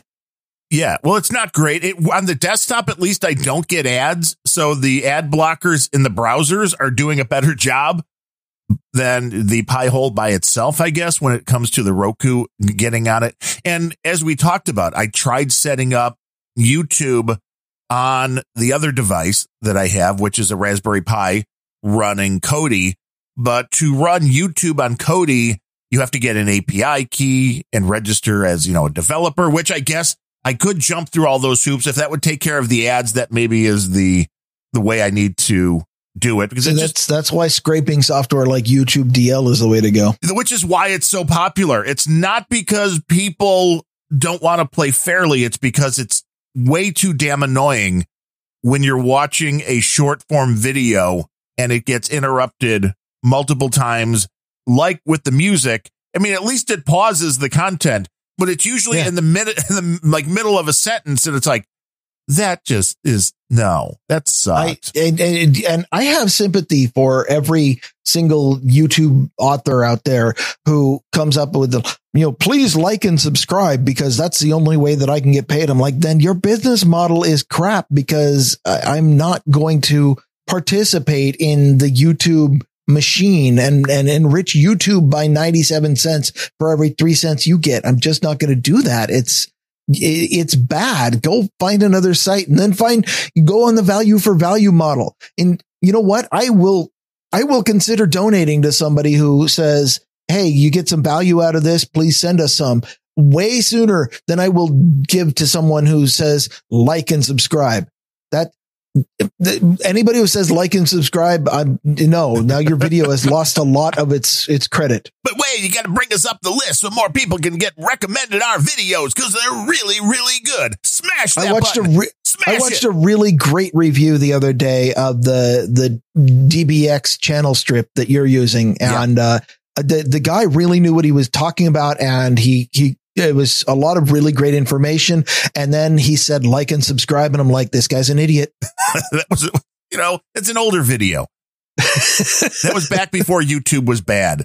And I see. I've kind of gotten rid of the whole concept of caring about YouTube subscribers. And for people not in on the joke, the video. And by the way, if you want to know about things like channel strips, Darren was the one who did the review, and it was good. But that is the review that brought I looked Larry at this and I'm like, to us. And I'm sitting here going, God damn it, Darren, like and subscribe. What are you, some kind of YouTuber? Yes. Way back before I was a grumpy old Ben, I posted some reviews on, that was again, the heyday before Amazon screwed every one of the people buying things out there by killing the system where reviewers used to be able to get stuff for free. And if you go through my reviews that I did, there's plenty of them that tell you the product is absolute crap. I don't buy into the concept and never will that. People are getting stuff for free, so of course they're going to give it a good review. No. See, if I get a pair of headphones for free and they're awesome, I'll tell you they're awesome. If I get a pair of headphones that really suck, I'm not going to tell you they're great because who cares if that company stops sending me stuff? They make garbage. I don't get it. But here's the question. Would you send them back? They never ask for them back. But yeah, I mean, if they sent, if they wanted to send a label to get the thing back, that would be fine. But nobody ever wanted. Or here's the next question. Would you send them out to Grumpy Old Ben's listeners? Sure. Who asked nicely or donated or just, said snarky comments in the troll room. I should go through those because, I mean, there's a bunch. I mean, now they're at least probably 2 to 3 years old, but there is a bunch of Bluetooth headphones that I probably wore for about a half hour to an hour to test them out. And then they just went back into a box. So there's some of them down in the basement. I really do need to go through and weed some of that stuff out. And I mean, they could be collector's items. That would be good. Like old Bluetooth headphones. We got weird stuff. Really, any of the stuff they did USB dongles. Oh, I had so many lightning cables back in the day. Sure. And I bet those are collector's items. Well, you can still use them on something. I mean, the iPad Pro that I've got still uses the lightning cable. The iPhone I just got still uses the lightning cable, I think. Although I've got a couple Ethernet patch cables that would probably be real popular. We have to have Ethernet patch cables because, I mean, if you're looking at what's right USB behind my charging desk, wall warts. Oh, dude, I got so many of those and so many of the USB, the charging thing. I've got one sitting next to me that has, I think it's 10 USBs things sticking out of it to charge USB devices. So many battery backups. I mean, I could go, if the power ever went out, I could probably go for a month without needing power to keep the phones going because there's just a bunch of batteries sitting around that you never really use. And so they're good devices though to have. One of the biggest travesties, we always talk about monoculture in the browser market and how Google is over controlling with regards to web browsers in general. And if you don't like Chrome and you're not going to get one of the alternate alt Chromes, of which there are a lot, we recommend on this show the Ungoogled Chromium. We recommend Brave, a couple others. We recommend Edge to anybody we don't like. But if you don't want Chrome, what's your only alternative? It's Firefox, right? Well, it's one of them. It's pretty close to the only other engine that's still. Yeah, well, if you're trying to avoid the whole Chrome engine, then yes, Firefox seems to be the last one. Mozilla is making it harder and harder. Mozilla as an organization has started to go full woke, and it's making it really hard to like Firefox these days. The big one lately, and I don't know if you've heard this one, is they have created, Mozilla themselves created a bitch to boss extension. Are you familiar with this story? No, bitch to boss. I mean, it's just like a bitch meaning like complain, or just like a woman they don't like. No, it's so they are talking about sexism on the internet and how they are going to prevent sexism on the internet by using Firefox to rewrite. Now, this idea I first saw close to 10 years ago. Wait, when they're actually changing the word bitch to boss. Yes. Somebody on the No Agenda, in the No Agenda community, somebody created the No Agenda Gitmo filter, which rewrites a number of things to say, like if any text from a web page that says United States, it would say Gitmo Nation West. And it was actually a pretty large filter that changed a lot of things. And that was the first I heard of this concept. It was great. I used it for a very long time. It was hilarious when it changed. If somebody said climate change, it changed to so-called climate change. It was great. But this is the same thing, but not nearly as sophisticated and not nearly as big of a list. It changes bitch, slut, and nasty woman to read boss. So anywhere on the web that somebody says, shut up, bitch, Firefox will change it if you have this extension to shut up, boss. And the description of the plugin says, a person's gender, age, race, or sexual orientation shouldn't determine their access, opportunities, or quality of experience online. And yet here we are. Bitch to boss. And by the way, they don't say bitch in the name of the name of it is B!TCH space 2 space boss. Well, this isn't something that Mozilla put out themselves, right? This is just a third party. It is. Wow. It is. So, bitch to boss finds and replaces all instances of derogatory words like bitch, slut, nasty woman to read boss across the web. Will this solve harassment online? No. Will it make comment sections, unsolicited DMs, and angry replies just a little bit funnier? Hopefully. Now, you just got to the root of why I think this is a thing, is a concern. And that is, if a third party did it, if I did it, if you did it, if Progo went out and wrote this extension and published it to the Firefox add-on store, that would be fine. It would be hilarious. I'd probably look at it and be like that, it's kind of funny. I don't necessarily like the woke language in the description or how they're talking about the reason for the reason for this should be because it's fucking hilarious, not because of gender discrimination online or whatever. Right. But fine. If a third party did this, but this was Mozilla who did it. And that in itself is a problem because it's kind of an endorsement, but they went a step beyond that. I read about this. In fact, the link in the show that I have in my show notes is from blog.mozilla.org/Firefox. So they put it on the official Firefox blog, which is definitely not something that an extension from me or from Progo or from you is going to get. So they are already highlighting it as if it's an official plugin from Firefox. And then they put it on their recommended extensions list, which shows up on mozilla.org. Okay, fine. But it also pops up in the browser as we think this extension is good for you in a pop-up window on top of your browser. That's going too far. Well, it is because it's only one small step before this is the default in the browser, which, that's coming. And using a word like boss as what you're replacing the other words with is stupid because it's an actual word that people use. And this will now, unless the word is somehow being highlighted, you are losing context on things, which is not good.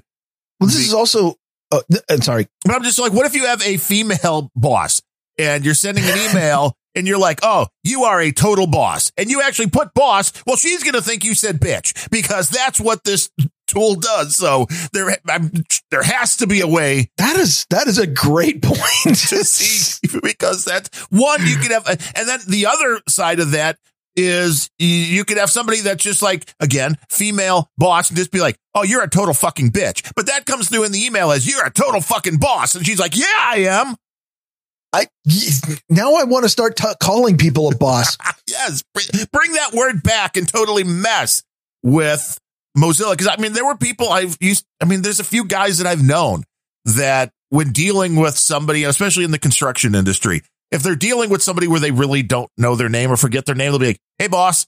This is a really bad word to use. Now, so you're watering down. The other thing is, this is how we lost terms like retard, which originally a mentally retard, that was a clinical word because because they had used the word imbecile or whatever they had before, right, which carried a bad connotation. So they said, well, early on, a mental patient was an imbecile, and that was a technical scientific term, and then a clinical medical term. And then it gathered a bad connotation. They said, well, this person is mentally retarded, which was supposed to be the politically correct way of saying it. And now this is how we lose words, because they're given away to, oh, this has a bad connotation, we can't use it anymore. They're going to destroy boss. Yeah, and I don't understand why they're using boss rather than an obvious made up word, which would be even funnier. But at least you would know that was what was going on, was that one of the bad terms was replaced. You still don't see the bad term, but instead of boss, if you just use bezeezable, whatever, and that shows up, you know it was replaced, you know what's going on. It gets what you want across, but it doesn't. But you're right. The fact that they're using boss, which we know about everybody going after the white male patriarchy. Well, bosses are bad. We need to. You're right. I think there's something to this, that the word boss was picked purposefully in order to dilute that word. I think you're ascribing a much more malice than I ever thought of when I was researching this. This could be really nefarious on multiple steps too. This could be nefarious. I mean, screw these people over at Mozilla. I went ahead because even more hilarious than the SJW language in the extension was I went ahead and read 10 pages of comments on this thing, reviews. There was, as one would expect with something like this, there was a mix of 5-star reviews, most of which had no comments, and 1-star reviews, which were hilarious. So I pulled some of them. Oh, by the way, the other thing I didn't mention is that it doesn't just replace it in English. Well, that's good, because otherwise it would be racist. It also replaces words in other languages. Whatever the slang term for bitch is in French or German or something, and replaces that with the German or French word for boss. But we got comments like, I'm French and the word putain is 95% of the time not used in a way to degrade a woman. Now, I'm personally not French, so I don't know if that's true, but that was one of the comments. And it seems entirely plausible that somebody who creates something like this, especially if it was a joke, and maybe if it was malicious, is going to misstep across cultural boundaries and not really get it right when they try to apply. In English, we pretty much know bitch is used in this context and we'll use it here. Although, at the same time, I just thought of a dog breeder talking about, my boss had a litter of puppies today. Yeah, I'll take a bitch. Another one, somebody said there were Unicode issues where there's apparently DECONNE where the first E has the little tick mark above it. I'm not even going to try to pronounce that decon, but apparently that is a bad word in one of the European languages, German perhaps, and it didn't recognize, when it was doing the search and replace, it didn't recognize the Unicode character there with the tick mark above it. And so it only replaced the CONNE. So it became like DBoss or something like that, which looks absolutely weird. So these are bugs. And if you were doing this for real and you really wanted the internet to be like this is the kind of thing that you would send out to your internationalization team, which again tells me that these people put shit together like a joke. Right. It seems that way. And they're like, but here's some other. Wait, now they're going to use it? Oh, geez. Now what? But even in the English language, things have various meanings. I mean, even in different parts of the United States. But if you're in the United States, in the UK, the term, I'm going to go out and grab a fag, totally different. Totally different. Yeah, that might be assault in some places. Yes. In some areas, you're just poisoning your lungs with nicotine. Yeah. In others, you're actually committing sexual assault. I'm going to go set fire to a fag outside. Yes, it's legal. It's legal in the UK. It's okay in the UK. Yes, people light fags on fire all day long in the UK. That's the opener. There's your cold open. Take that out of context. Oh, that needs to be pulled out. Here's some of the other comments that I particularly liked. A lot of extensions and applications made by Mozilla are pretty useful. This is not one of them. Truth. This add-on could be excellent if it could replace or delete all swear words to protect my children, for example. But no, it changes this one word and has no options, no customizations, no effort at all to do something useful or make the internet a better, cleaner place, which again is another thing, because this extension changes one word. It could be a general purpose. I want the web to look like my garden of roses and pretend that it could be like the no agenda Gitmo filter that I talked about, which actually had customizable filters, but no, there's no configuration, no customization. That's valid feedback on something that probably was never intended to be, but there are people out there who really they're like, I really want the internet to be rewritten the way, and if Mozilla was really wanted to do something cool, they could do something configurable. Now, of course, people would abuse it. Right. Because the first thing I would do is I would, add a filter to change Mozilla to mozzarella or something. Well, right. On somebody else's computer, you would add this and then the one word that always shows up in their emails or something, you would make a slight change to it and it would drive them nuts. Yeah. Nice idea, but maybe a whitelist for websites about dogs would be good. Yeah, maybe. I made an account just to shit on this fucking add-on. Wow, that's dedication. If you need to change a word to make yourself feel strong and independent, you are neither. Which isn't, I mean, that, yeah. The reality is trying to censor a word never works. We tried it years ago at the beginning of this internet experiment. We try it over and over and over again throughout history. Yeah, on message boards where, we can change this to this. And then you realize that people, once they know it's being censored, will add a space between each of the letters or a dash or whatever. And there's no way to know what. So yeah, you try to censor, people would use search and replace to try to censor shit. And then you end up with buttake mushrooms or, right. or they would change ass. And then suddenly you had the word classic became Colbutic. Yes. The letters just disappear and it's like, it just doesn't work. Exactly. My favorite of all of the comments on it was this was a 2-star review. Oh, well, so they liked it a little. It was a 1-word comment. Bitch. So it didn't grab it there. See, why wasn't it active on their webpage? Well, because I didn't have the plugin installed. Yeah, but their website could have had it automatically doing it to comments too.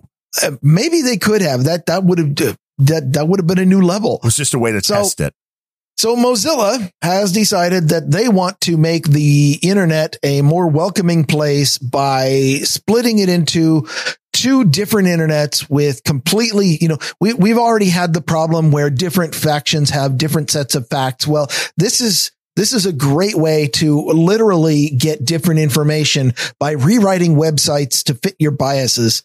And I think that it's hilarious. I think that it is really inappropriate and kind of tone deaf for Mozilla to be putting this out. And I think it's highly inappropriate for them to put it on their recommended extensions list.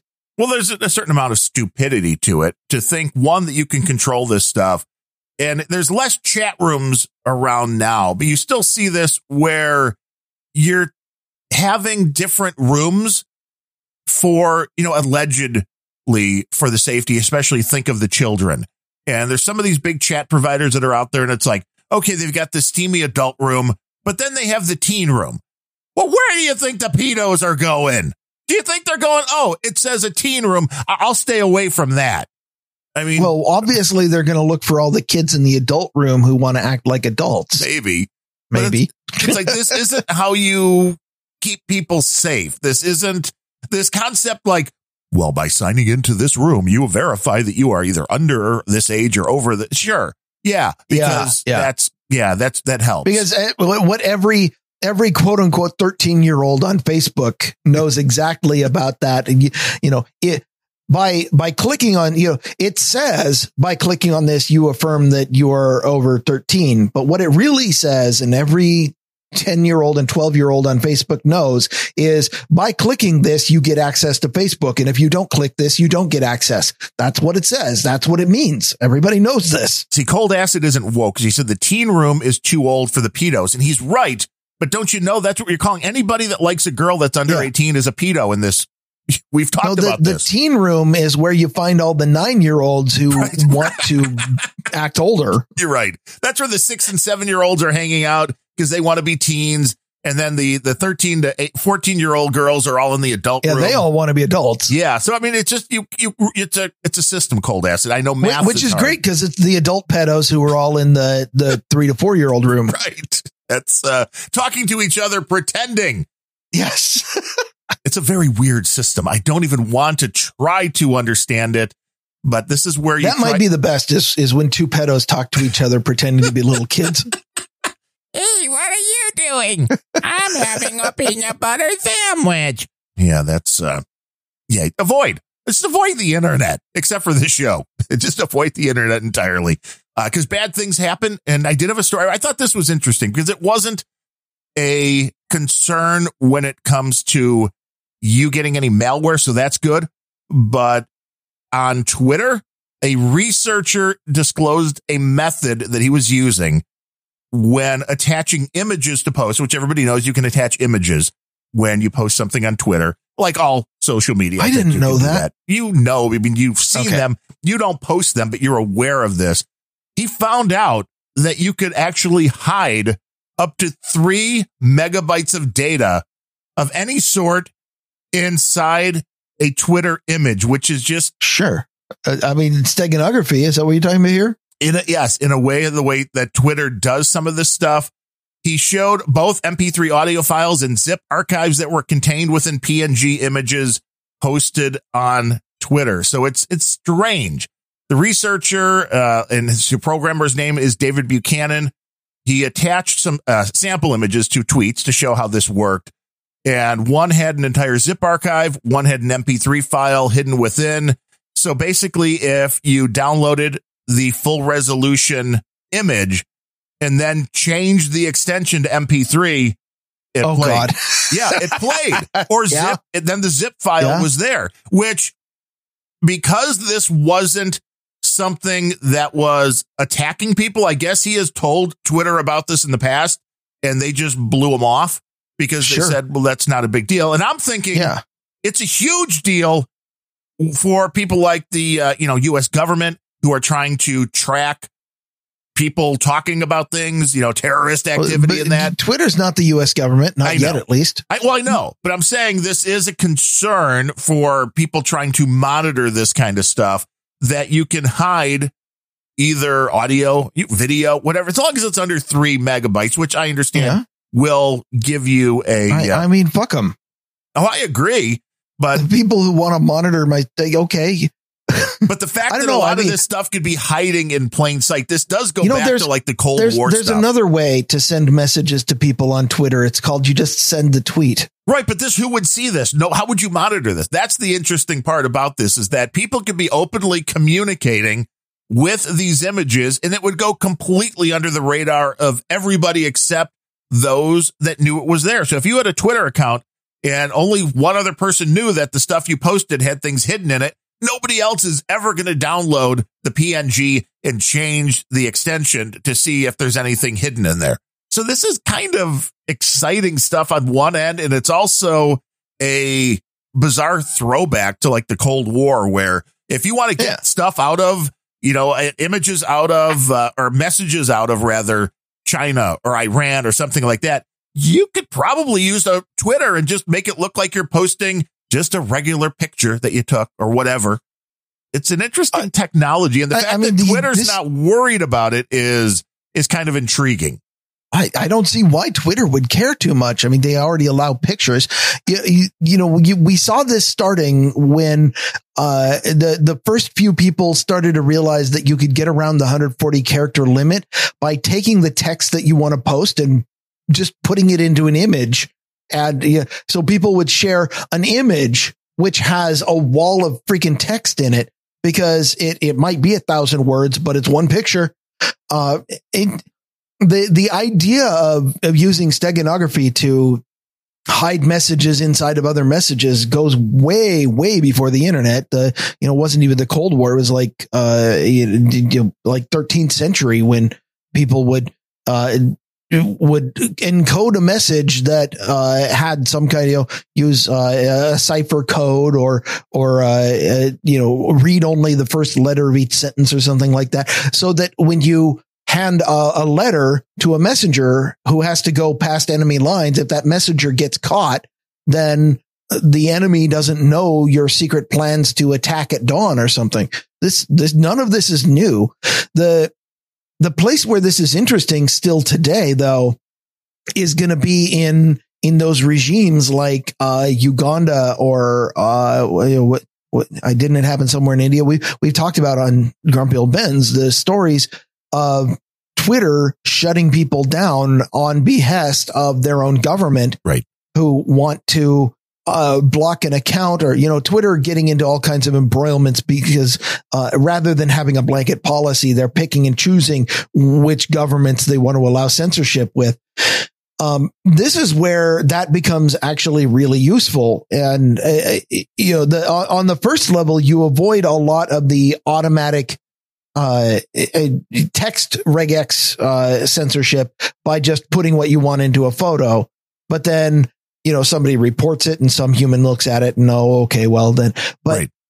This is where this is useful, is if you are trying to overthrow your government because it's a banana republic run by a tin pot dictator who has surrounded his fortress with the troops from the National Guard. And I'm not actually trying to talk about America here, although that seems to be happening. But if you're that's where it's still useful. And I guess I'm still for it just because I'm generally in favor of tin pot dictators getting their comeuppance.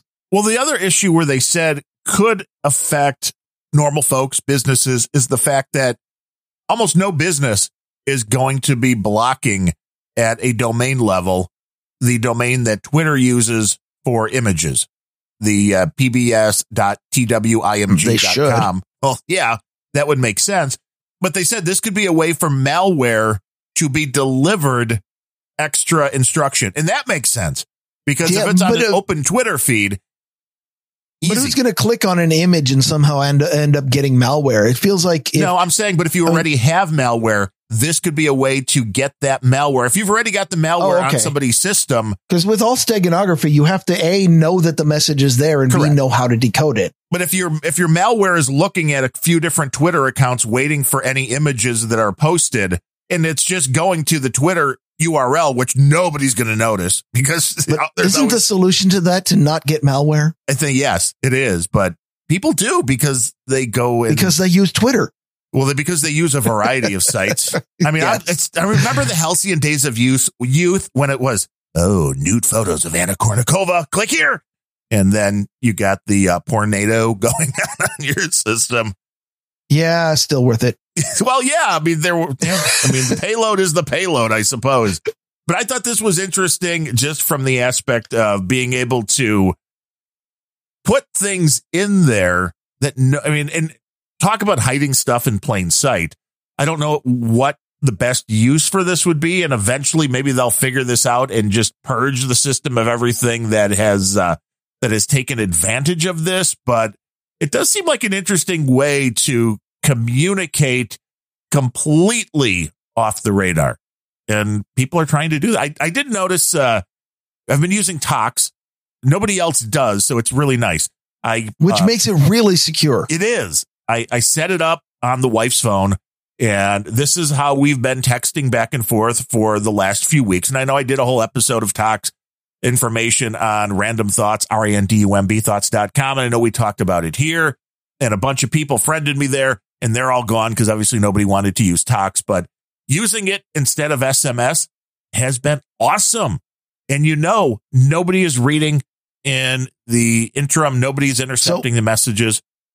Aside from end-to-end encryption, which is a good, valid selling point, what does Tox give you over something like SMS? Like for me and my wife, who everything that we say is completely public anyway. In fact, we're shouting it across the neighborhood all the time. What else? What does Tox give you other than it's private? It is the ultimate in privacy. That's what it is. Although I was really interested because I didn't have Malwarebytes on this new system yet. I'm like, I'll run a Malwarebytes scan. I haven't done that in a while. And it was all of a sudden pinging that Tox was bad. And it's like, oh, why? I don't really understand it unless they're against privacy. I mean, because privacy is bad. Yeah, because they pretend they want to protect you from that on Malwarebytes, but maybe it's just, again, nobody's using it. And just for completeness, for anybody who wants to get in on this, what client do you recommend? Because I know Tox is a protocol, not necessarily an app, which appeals to me for sure. It means it's not controlled by just one company. Right. For the desktop, I like QTox, and I don't remember the name of the one that I put on the wife's phone. It was the one Truck Driver, our buddy, recommended that he was using for a while, and it works. And it's easy for her to use. It's easy once it's hooked up that it just plain works. It's all decentralized, so there's no mothership in between. It's all just seemingly works, which is a rarity. And it's very similar. I mean, people I know like things like Signal, and there's another one similar to that. Telegram, I think, is another one. I mean, these are all fairly similar things, but this is completely open source, no mothership in between. And rather than giving the data to your cell phone company or to Google through Google Voice, which is just an easy thing to do. I've used Google Voice for texting for almost everything over the last few years. And it's nice to just get off of that train and not keep giving them data. I can respect that. Google has enough of your data, and Google is, the funny thing is a lot of people are like, yeah, so what if Google has my data? Because if you think about it, what exactly can they do to you? And at the first order, what they can do is make billions of dollars on your data and everyone.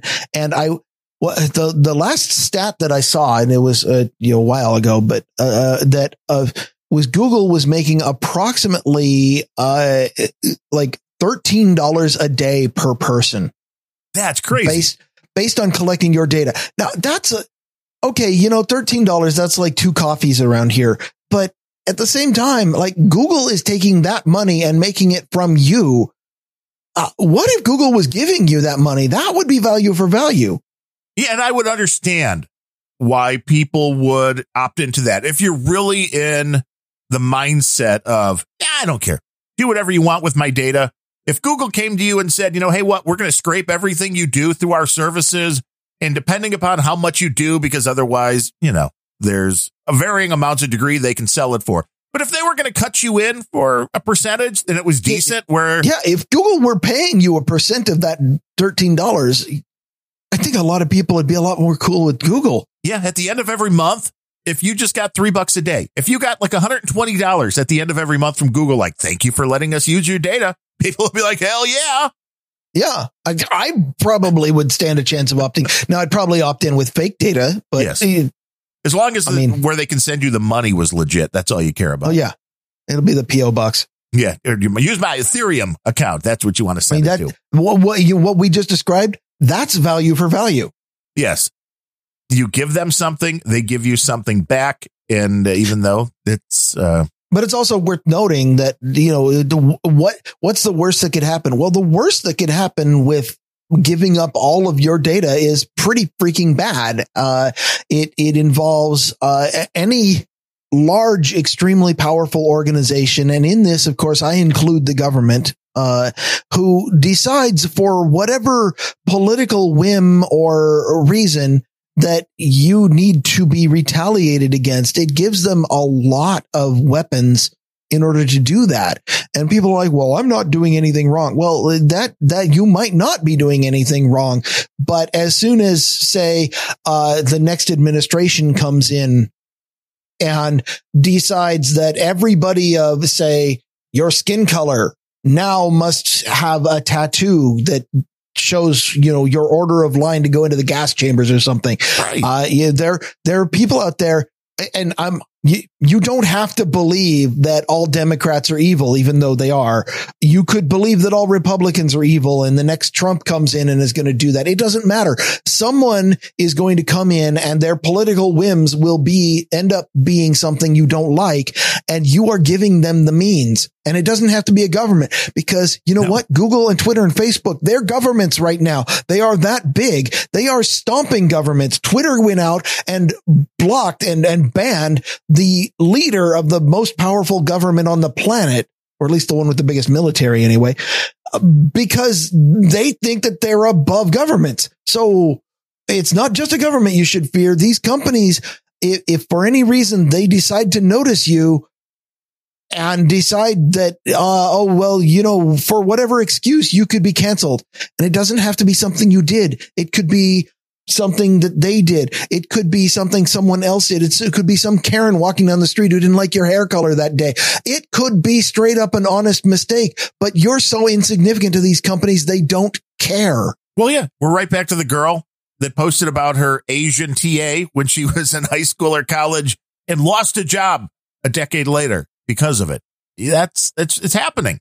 So this is why you don't want people to have your data of any sort, because it's eventually going to be used against you, even though you're like, I've never said anything wrong in my life. Well, you have. Well, maybe it wasn't wrong when you said it. That's the changing goalpost. It will be later. I mean, speaking of Twitter, too, they're going to war with Russia, which I find interesting, because when Trump threatened Twitter, you knew nothing was going to happen, because there were enough people in the United States government because he has some integrity and believes in the rule of law. What? Yeah, kind of. Where Russia, on the other hand, I mean, you mess with Putin, man. I think there's a whole nother thing that's going to start happening. Yeah, he's Trump. There's a lot of talk. Trump had ties to the New York mob, and I believe that, but I don't think that he was going to get that involved when he was president. Putin, on the other hand, I feel like Russia is way more democratic than America, and I think Putin is a hell of a lot more honorable than the person sitting in the White House right now, and quite possibly than the one who was in the White House previously. But I tell you what, you get on his bad side, and I believe that in all of the Cold War horror stories, that he would be able to visit. Yeah, he is at least mentally competent, which puts him ahead of the current president of the United States, I believe. This article from Torrent Freak says the Russian government takes the issue of so-called prohibited content extremely seriously. This week, Russian authorities warned if Twitter fails to remove what it describes as prohibited content, the social network could find itself blocked in the country within a month's time. And anticipating the fallout, including Russian users attempting to bypass the ban, a government minister has warned blocking VPNs will be the next step. So, okay, that's stepping over the line right there. But this is real stuff. 1984 yeah. Orwell. I mean, we've done this story 3 times on this show already, but the thing that makes it notable is that Russia is definitely the biggest one. So far, yes. When Uganda goes out and decides to block all of Twitter, everybody's like, oh, well, some small company or country out there, who cares? Russia is something that they'll have to notice.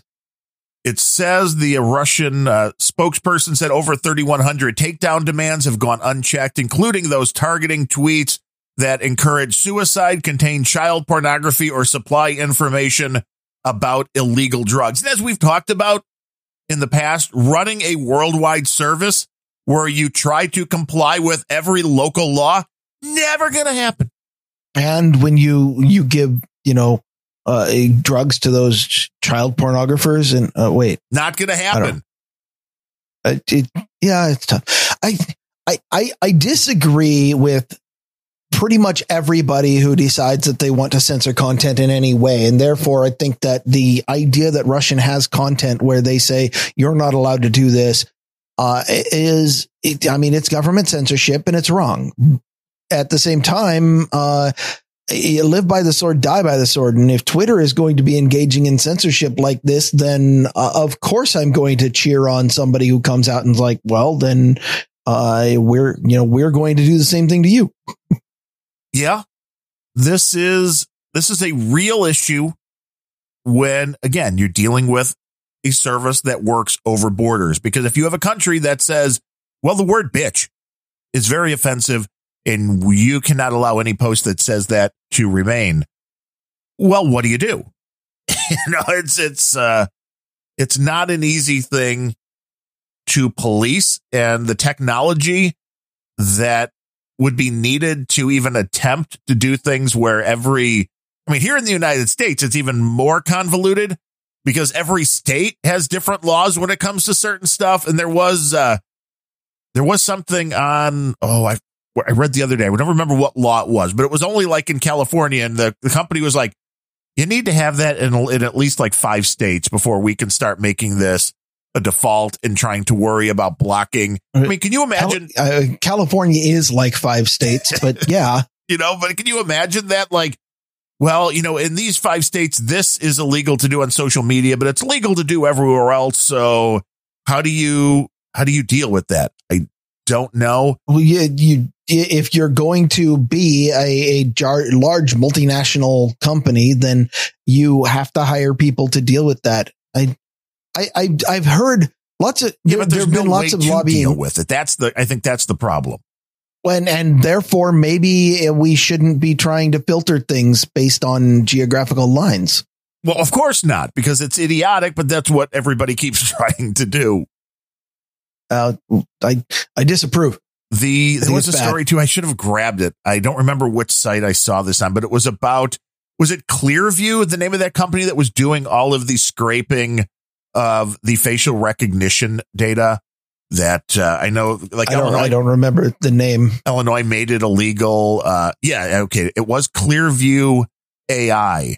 And there was a story about one of the things, how they caught a guy, and this was a case of child abuse, that there was a photograph of this guy that you could, kind of see him in the picture with the kid. And they were trying to run facial recognition to figure out who the guy was. Authorities were trying to do this, and they were not having any luck. And this Clearview AI thing came out, this company that was offering their services, and they ran the guy's name through that, and a photo came up. And the guy they were looking for was not Asian. So just we go back to the story with the Teen Vogue editor. Now, this came out with a photo that showed a positive result, and the investigators are looking at this, and it was like a picture of an Asian guy and woman that were standing in a photo, and they're like, well, that's not him. And then they look in the background, like way off in the background. This was at a trade show behind the booth at one of these trade shows. That was the hit. They're like, and the photo we were looking at, it was about the size of, a fingernail, that the thing picked up, grabbed a hit on. They tracked the guy down. That was step number 1. They found his social media. That was step number 2. And then they were able to find a photo of him in the very same room that the original photo was from. And they nabbed him because of this technology. But it was because of the fact that he showed up at a trade show in a picture behind somebody that normal technology would have never gone and been able to pull him out of there.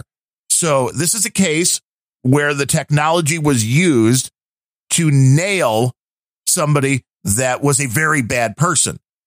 At the same time, the way they got the information was a massive privacy concern for anybody who has photos on social media.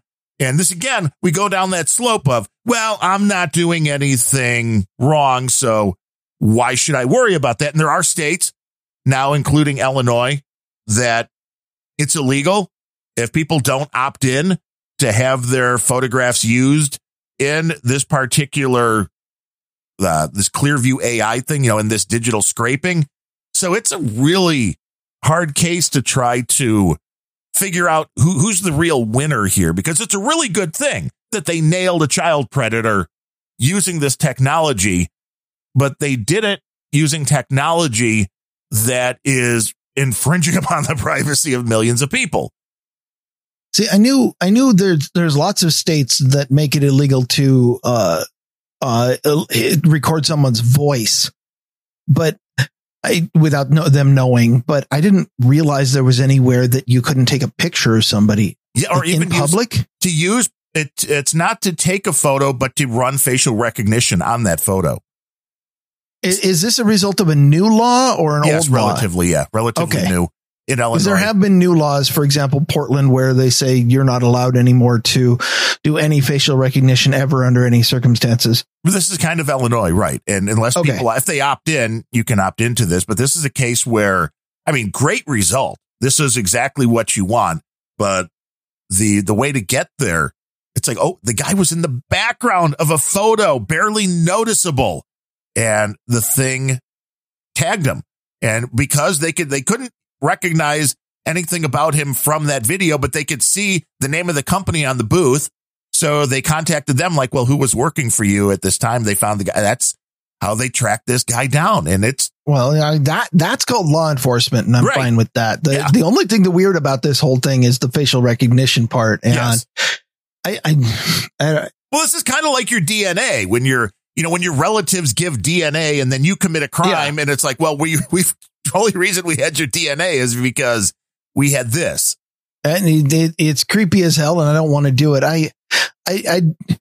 It's a tough call because on the one hand, I definitely favor privacy, but on the other hand, you're right. That feels really invasive.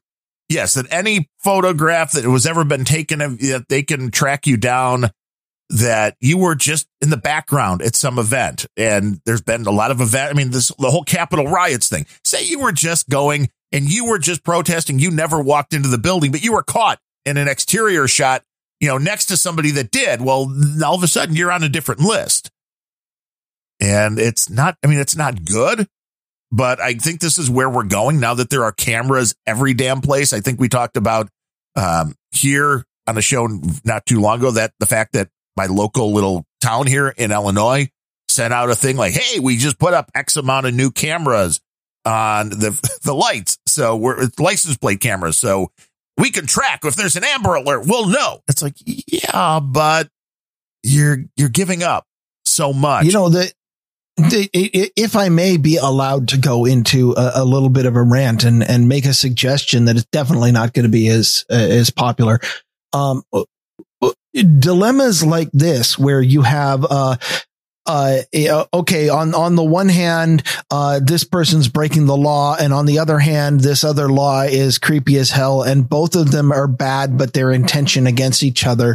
My default whenever I hear about some set of laws resulting in a contradiction where you've got two evil things in tension, the solution to me is always, well, then in that case, what we need to have is fewer draconian laws about things. I don't know.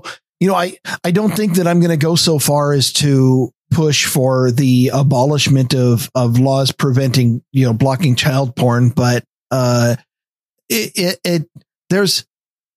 just feel like anytime that you have way too many laws, you're always going to get places where you can create a paradox of this happened and this happened, and these are both bad. Yes. I mean, understanding that we want the bad people caught and punished, but at the same time, you don't want to infringe on everybody's rights in order to punish one person. Yeah. And if you change this up, for example, from, okay, well, a child molester, you generally, I think most sane people can generally agree that child molesting is bad. Okay, so let's not make that the crime. What if instead the crime is like you said, the person happened to be on the Capitol steps on January 6th, and then we used facial recognition to find them and create a giant dragnet that ended up stomping on everyone's rights. Well, the solution to that should be that it should not be illegal to be on the steps on January 6th. Now, maybe it should be illegal to break into this sacred house that belongs to the people in name only and otherwise belongs to the elites. But just standing there should never be a crime. And if facial recognition causes standing around anywhere to be a crime, then you've got a bad law on your hand. Fletcher says, put on a ski mask and shoot out the cameras. That's good advice, I guess. Except that we've now got facial recognition that's starting to work through masks. And we have facial recognition in every device that people are carrying. It's one thing when it was just surveillance video. Yeah, but let me tell you, the facial recognition on my device sucks. Well, they all do, just because your face it broke the camera. You can't tell the difference between me and my cat. Well, you're both alive at this point anyway. So you never know. But that's not a bad, I mean, I wouldn't recommend doing that because, but if you wear a ski mask and then a mask over that, then you're probably not going to be recognized unless you leave the ski mask and mask on when you go do other things. It could be. You just made me think of there was one Black Mirror episode where somebody got canceled or blocked or whatever, but instead of being blocked from a social media account, they were blocked from society, and everybody had like ocular implants that once somebody was blocked, then their implant would just blur the person out so you couldn't even see them. Oh, genius. No, it was probably one of the most frightening things I've ever seen on a show. Then Carolyn Blaney says, like a face-off situation, a mask of Nicolas Cage that has a mask of John Travolta. That's another great idea. Wear a mask of somebody you don't like and then go out and do bad things. Facial recognition. Yeah. Well, hey, Nick Cage is awesome. And anybody wearing a Nick Cage mask needs to be commended. We are all Nick Cage. Or no, are we all Nick the Rat? I don't know. But we do have some experts to thank for today's show. Nick the Rat is Nick Cage. That's his secret identity. Wow. Nick the Rat is Nicholas. That's why he does the voice. In fact, his full name is Nick the Cage Rat. And he is such a good actor. He could pull off that voice too. So now that makes sense. And that's why he always wears like the sunglasses and the ears. Wow. I'm going to have to just take a moment to recover from that. It's his human disguise. The expert coming in, though, as our executive producer today, Sir Donald of the Fire Bottles, Count of Eastern Washington. Now, are you Count of Western Washington now? Or okay. So early on, I ended up becoming Baron of all of Washington because nobody else wanted it. Yeah, well, that was it. I mean, I was one of the earliest people to get a protectorate, and so it totally made sense. I was like, well, nobody else is taking it. I took all of it. And then he came out of nowhere and became way more generous to the show than I was and made Count far earlier. But in his benevolence, Sir Donald only took Eastern Washington. And so by default, I was totally okay with, then I'll just take Western Washington. Although I remember in my original, the very first time that I got a protectorate, my note was actually Washington's, or it was Puget Sound minus the People's Republic of Seattle. Well, see, yeah, nobody wants Seattle. That's what because I'm thinking. Nobody wants that. He only wanted Eastern Washington. He's like, no, anything, west. And then that makes sense. Eastern Washington is definitely the sane half of the state. So that would make sense. He's definitely a good guy. He sent in a note. Never given me any crap for the fact that he got promoted to Count long before I did. And is, not, we have an agreement we're sharing. There's a mountain range in the middle. We're good. Well, the mountain range is what keeps the territories, but he sends in his note on the United Federation of Planets letterhead. And he said, great shows as always, even the ones without Bemrose. So, them's fighting words. Maybe I don't like him anymore. Like Sir Donald, we appreciate that. And he sent in 123.45, but 2/3 was for Grumpy Old Ben's and 1/3 was for Random Thoughts. And I appreciate that. So the Grumpy Old Ben's part came to 8230. I can do simple math. I mean, I used a calculator, but you're ahead of most people if you can do that. That's true. That is absolutely true. But Sir Donald, we appreciate you listening. We appreciate you supporting the show. And I think we did a couple of good shows when Ryan was out, thanks to Sir Seatsitter and Boobery and to Sir Gene, who I think is still, I disconnected that, but I think he's still talking. I don't know. Somebody should check on Sergey, and he might still be going, but we appreciate it. Yeah, because every once in a while he hits record and that ends up becoming his own podcast, which is actually worth listening to because the guy has a lot of interesting stuff to say. It's just he has a lot of stuff to say. And he understands, he talks a lot. So he says, run me at 1.25 speed and get it really fast. So that way you can get more in. Yes. Coming in with $25 today, Herb Lamb, who is an expert from before too. I recognize that name, and he wants to know, how do you become a knight on this show? Well, you can become a guru on this show. I mean, we basically stole the Pure concept from No Agenda with the amounts, which I know we both kind of thought was idiotic when we first started the show almost 2 years ago. We're coming up on our 2-year anniversary here on Grumpy Old Ben's. And so we decided, well, we can't call it a knight, but we'll make it a guru. But when will somebody hit $1,000? And that answer has already come to us in the guise of somebody called Mythos or Baron Walkman. No, he's a Duke Walkman now over there at No Agenda. But our buddy Jay Finley is now Guru Walkman of Buckeye. He was the first one to hit it here on the show, but it is like No Agenda. Once you hit $1,000, you are a guru. Once you make any donation, you are no longer a douchebag. You, instead of a script kiddie, you become an expert. And yes. the list of experts is growing. And that's important because that's also something you can use anywhere. You're an expert at whatever you want to be. You have been just anointed. And that is a legit credit. You are every bit the expert as any of the people cited as experts on the mainstream media, but more importantly, as a contributor to the Grumpy Old Ben's show, you have actual information as well. Yes, we do give you actual information. He says, you guys have become my replacement for Limbaugh a couple of days a week. And Herb, those are some big shoes to fill. Yeah.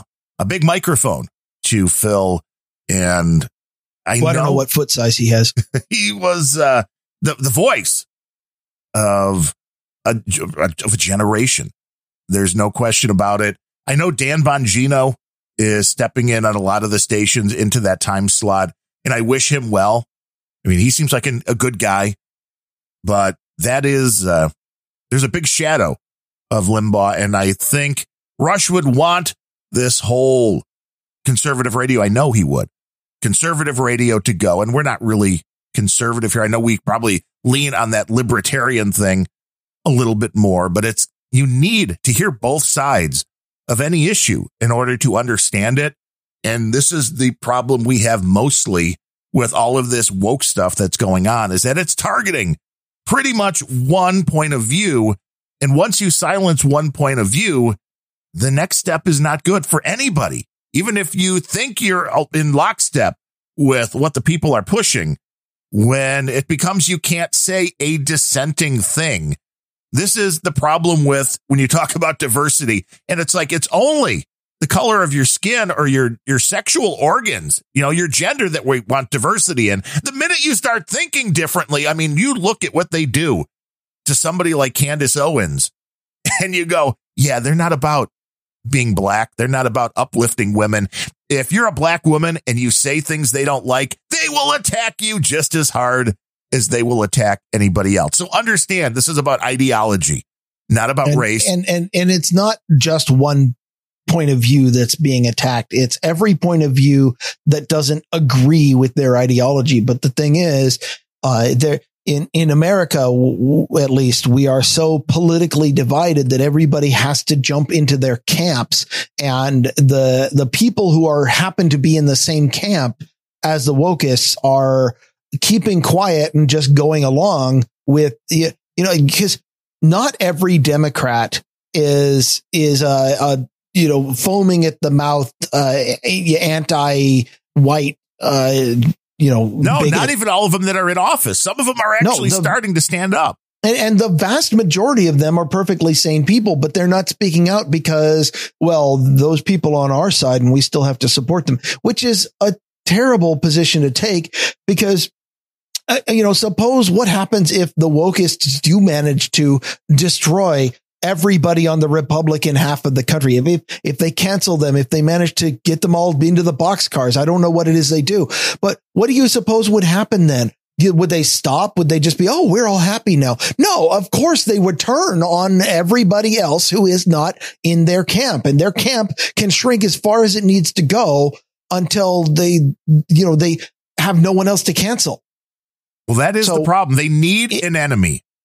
Yeah. And it makes sense. Like first of all, it does make sense to say, well, they're only attacking conservatives and I'm not a conservative. So we should, I'm fine with it, except that you shouldn't be fine with it, because the moment that all the conservatives are canceled, if that ever happens, they're going to turn on you. This is not good people.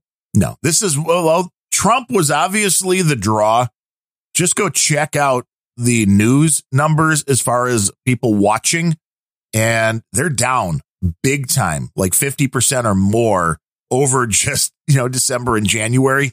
People are no longer interested in what they're saying, which is good. That's a healthy thing. So maybe that's the one good thing about not having Trump in office anymore, is that the crazy people on both sides are no longer being fed any of this propaganda. They're just tuning out.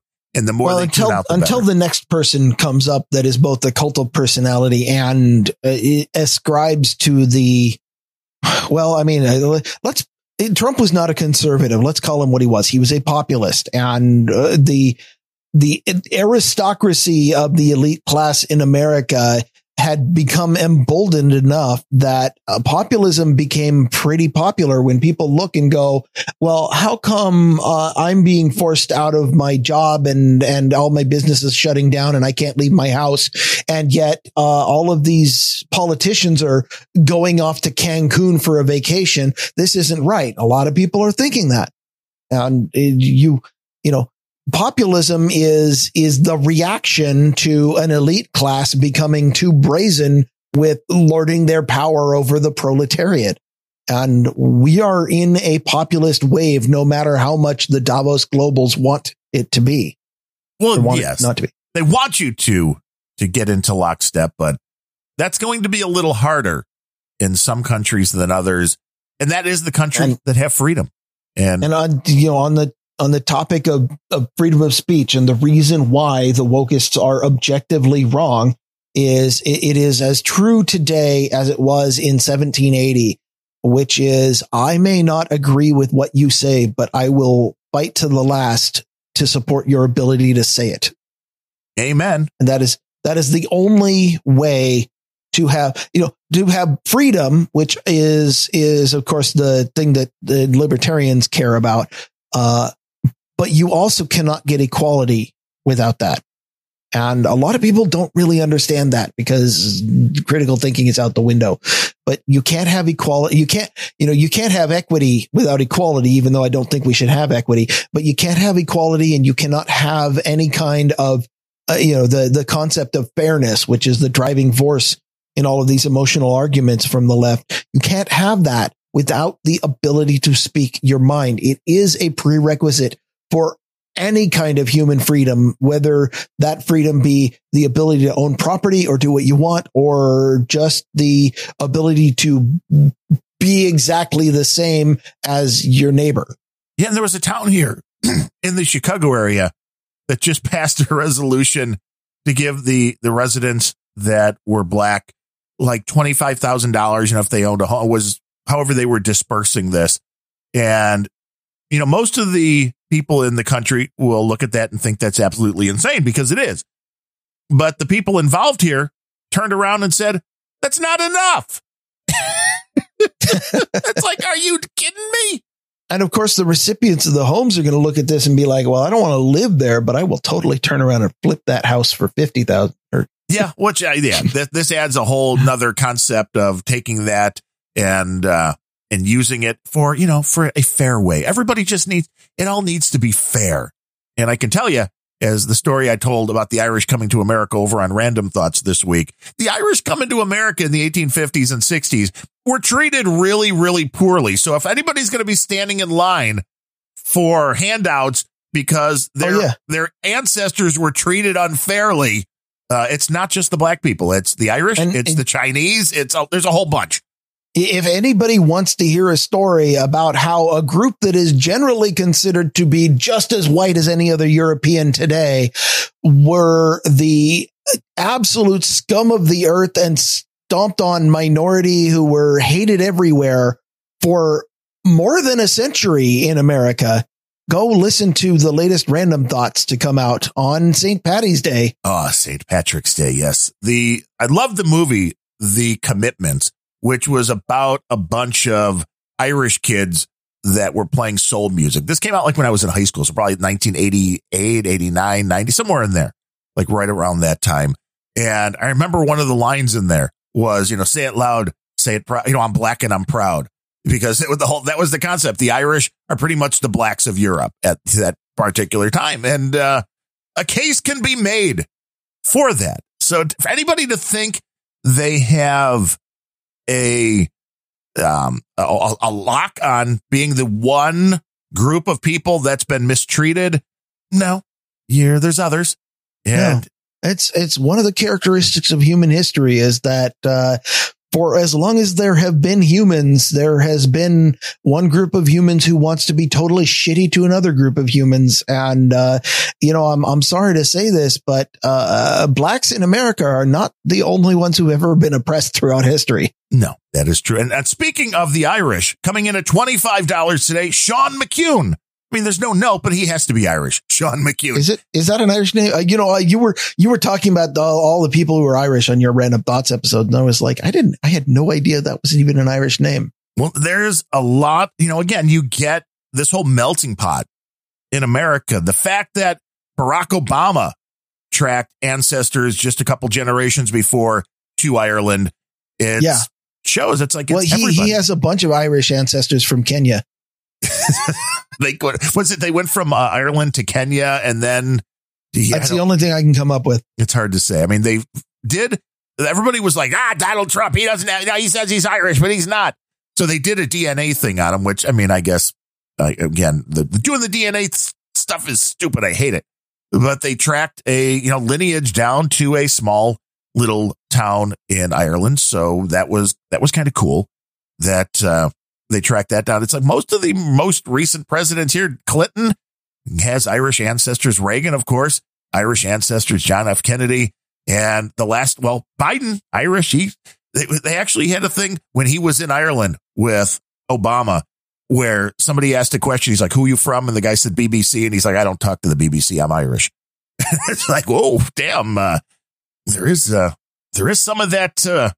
If you want to know groups. Not talking to the BBC is just good policy. Yes, it regardless of your reason. It is that. I mean, I don't know if a lot of people even understand that in America, the problems between the Irish and the Brits, which have been going up, still going on now, but was really raging still in our lifetimes in the 70s and 80s and early 90s, that I don't think a lot of people outside of that even know those stories. And they're interesting to look at when you want to see, like, why does everybody want to come to the United States? Why? Well, because we're the best damn country out there. That's why. And so to keep breaking this country down like we're so horrible, it's like, well, then why are these millions of people trying to come in? I mean, we're getting there. Yeah, we're trying to get it so people don't want to come in, but yeah, I mean, you want to solve the immigration crisis. All you need to do is make the country even more shitty than the place they came from. People will stop wanting to come in. Yes, we'll start going. Problem solved. Yeah, I think I'd rather live in some place, like. I don't think I like that solution. Yeah, but no, probably not. But rounding out the day, our buddies Truck Driver and Rayford Bacon III, two guys that are on monthly subscriptions, and we greatly appreciate your support, guys. And everybody that listens to this crazy little podcast that we do live on Mondays and Fridays on the mighty No Agenda Stream, noagendastream.com, where you want to be in the troll room so you could tell us why we're wrong. 87 people right now listening on the stream and way more in the troll room. I'm sure telling Bemrose he's wrong about something. It doesn't even have to be what he's talking about now. Never happened. And if you want to take part in the value for value model, the easiest thing to do is go to grumpyoldbens.com. You can click on the donate button and use the PayPal thing for a one-time or monthly donation. You can use the QR code or the Bitcoin address for the Bitcoin thing. CSP says use Bitcoin. He's been telling Adam Curry that he should take Bitcoin payments.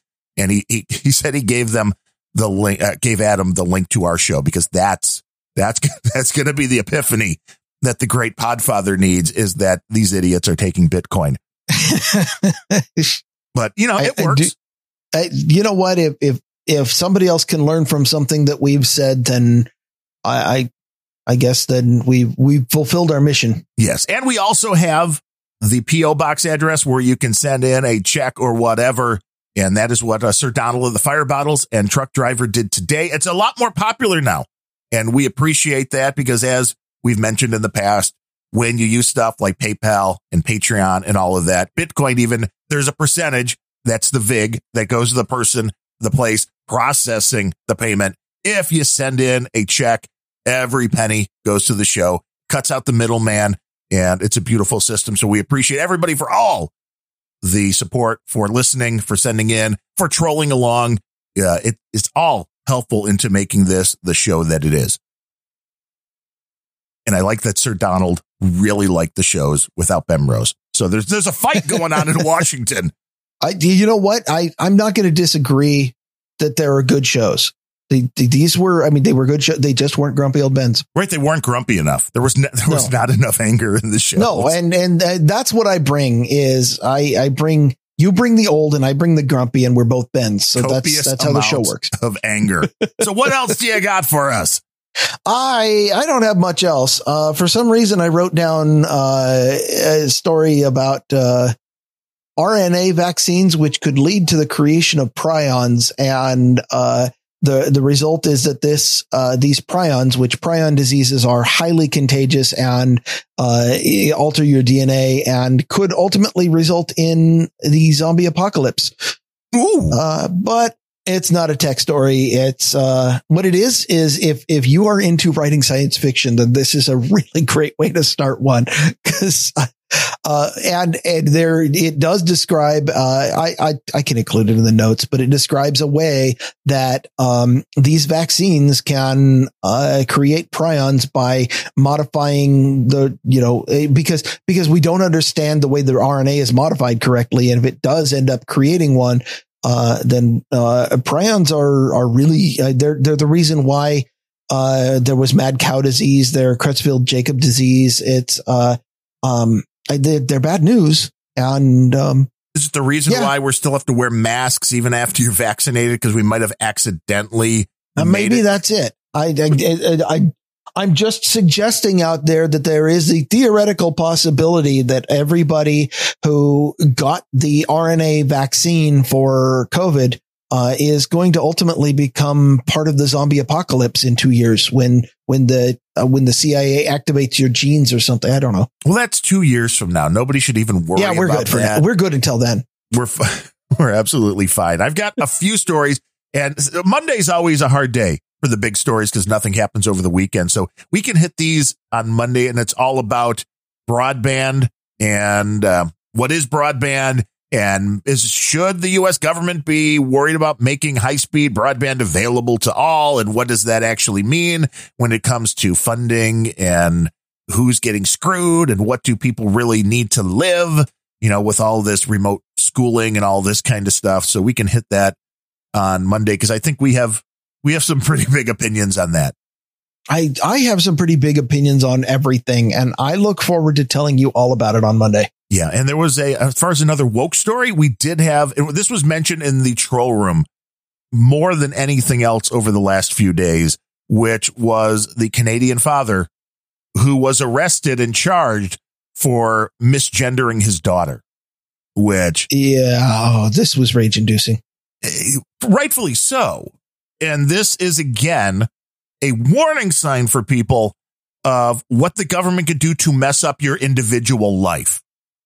Because this is unfathomable that people will go this far. And we've both talked a lot about the transgender issue, and we're both on the same level, which is once you're an adult, 18 or older, and maybe it should be even a little older than 18 because kids are morons. We were kids and we were morons at that point. So we know the ability that children have. In this case, the girl is 14 years old, which still a moron, doesn't understand the big picture. When a court is saying, no, she wants to do this, the parents can't, well, the one parent's all for it, I guess, but the father can't do anything about it. And if he keeps referring to her as a daughter or as a, whatever, I'm even misgendering now because, I don't remember which way this was going. It doesn't matter. We've done far worse on this show. That's true. That is true. So yes, she's actually was born a female and wants to transition. So these rules about a misgendering and trying to make it illegal is the first time that I heard of it happened to also be the first time it was a proposed Canadian law, which I guess this is in Canada. So congratulations, the law has now fully mature and is now throwing off unintended consequences left and right. Maybe they're intended. But this was the law that turned Jordan Peterson into to make him known outside of his university, because he was content to be a philosophy professor until the government of Canada started proposing this law that said, we will throw you in jail if you use the wrong pronoun. And he said, this is how you end up with the destruction of free speech, because you have gone past, you've gone past affecting actions and are now compelling language, which is a kind of a slippery slope you don't want to be down. But congratulations. My position on the question of transgender is, first of all, if you're an adult, do whatever it is that you want to do, because that's go be yourself, whoever that is. I don't really care. It's not important to me in most cases. Right. You just want them to understand the consequences before doing anything life altering. Yes. And that is really important. And that's why I use the phrase adult. And it is unfortunate that once you've been through puberty, it becomes much more difficult to pass as the alternate sex, if that's really where you want to be, which I think is one of the reasons why people are getting children started. But right now, there are a lot of people out there who are using, my kid is transgendered and I'm changing their gender, as some kind of woke virtue signaling status symbol. Yep. Like, I got new drapes and I changed my daughter into a son, because that's trendy right now. Isn't that great? I'm such a great parent. And that is child abuse. That is fucking horrible. If a kid is, well, first of all, it is theoretically possible that a kid is genuinely feels like they're in the wrong body and they realize this. Some children are mature early on, and it is theoretically possible that they realize from a very early age that they need to be on the other side, and to the point where they choose not to be comfortable in their current role in society. But the probability of that is so incredibly remote compared to what is really happening today, where it is trendy and fashionable to be trans because it makes you woke and it lets you virtue signal and it lets you slide into a coveted identity position where you suddenly your intersectional cred goes way up because you suddenly have a identity group that is oppressed. And that, of course, is how, as we know, is how you get credit on the left, as being part of some oppressed group. And therefore, the incentive and social pressure to make this decision is, for yourself is pretty high. And then we have parents who are like, well, it's too late for me to change, but if my kid can be transgendered, then I'll be able to go to my bridge club and brag about it. And all I'm saying is, if you are that parent, you are abusing your kid. Yeah. That is horrible. Kids don't know what they want. The father, quote, said, they've now created a delusion, this being the schools and the courts, and they're forcing parents like myself to live in the delusion. What happens when the bubble explodes and the delusion ends? Now, the story quotes, and I don't know what happens 25 years from now when all of these kids who got their gender reassignment because it was trendy have had an entire year or have had half their life of getting shots and having to deal with the fact that they don't quite fit in because medical science is not quite at the point where we can really do that transition all the way, and there's going to be side effects. And the level of regrets that are coming in the next couple decades are immense. Yeah. Well, that's the other thing he said. What kind of father would I be if let's say in 5 or 10 years, my daughter is detransitioning when she comes to me and says, why did none of you do anything to stop this? I was a child. And I don't know where the research came from, but this is an article on Breitbart that said there's an estimation that more than 80% of children with gender dysphoria will end up desisting from their belief that they are the opposite sex once puberty is over. So this is a very common thing. And if this is anywhere even near accurate at 80%, if you let the child do something while in puberty, then there's an 8 out of 10 chance there's going to be regret. And I don't know if that number is actually 40% or 80% or 99%. And it's irrelevant, right? There are going to be some people who transition and are perfectly happy and the way they want to be. I have a good friend who transitioned, and she is quite happy in the position that she's in. But for every one of those, there is going to be somebody who was pressured into it by social pressures, by asshole parents, by some, and right. Or, if you're the kid realizes that they destroyed their life. Well, yeah, you're the kid that doesn't fit in, and you're like, oh, I can do this and I'll be cool and everybody will like me. And you don't realize the consequences that are going to happen down the road. And yeah. I mean, if you don't fit, you know what? Nobody fits in. That's a grand illusion of society today. Is if you're all identical, then you're boring and you suck. And then people, human beings are hardwired to find patterns, which means that if somehow on this level you find that you fit into your group, then you're going to recognize that there's some place that you're different from your other people in the group. And then you're going to obsess about that. If it's not your gender, if it's not your skin color, then it'll be the length of your fingernails, or whether or not you get hair on your knuckles, or there's a billion things that make all of us individual humans, and trying to be the same as anybody else is like trying to make your identity the same as anyone else is self-destructive. And that's why identity and stereotyping is so horrible for the human psyche. We are different. No amount of ideology or brainwashing can make us feel like or be the same as everyone else. So, you know what? I was different from all the other people in my high school, and I just went with it. And then I got angry and started a podcast, and here we are. Well, but if you say everybody's different, and now all of you are copying me by getting angry and starting podcasts. But how come every mugshot from Antifa people all look like the same person, though, if everybody's different? Because they're trying too hard. Oh, that makes sense. And we don't. That's the beauty of Grumpy Old Ben's. We're not trying too hard, and we'll be back on Monday to not try too hard one more time. We want to thank everybody in the troll room for coming along while we do these shows live, and we hope you're back with us on Monday. But until then, I am Darren O'Neill, coming to you live from a bunker deep in the heart of Middle America, just outside of Chirac, where spring is in the air. And from America's left coast, where we are liking and subscribing like a boss. I'm Ryan Bemrose. I'm smashing that button.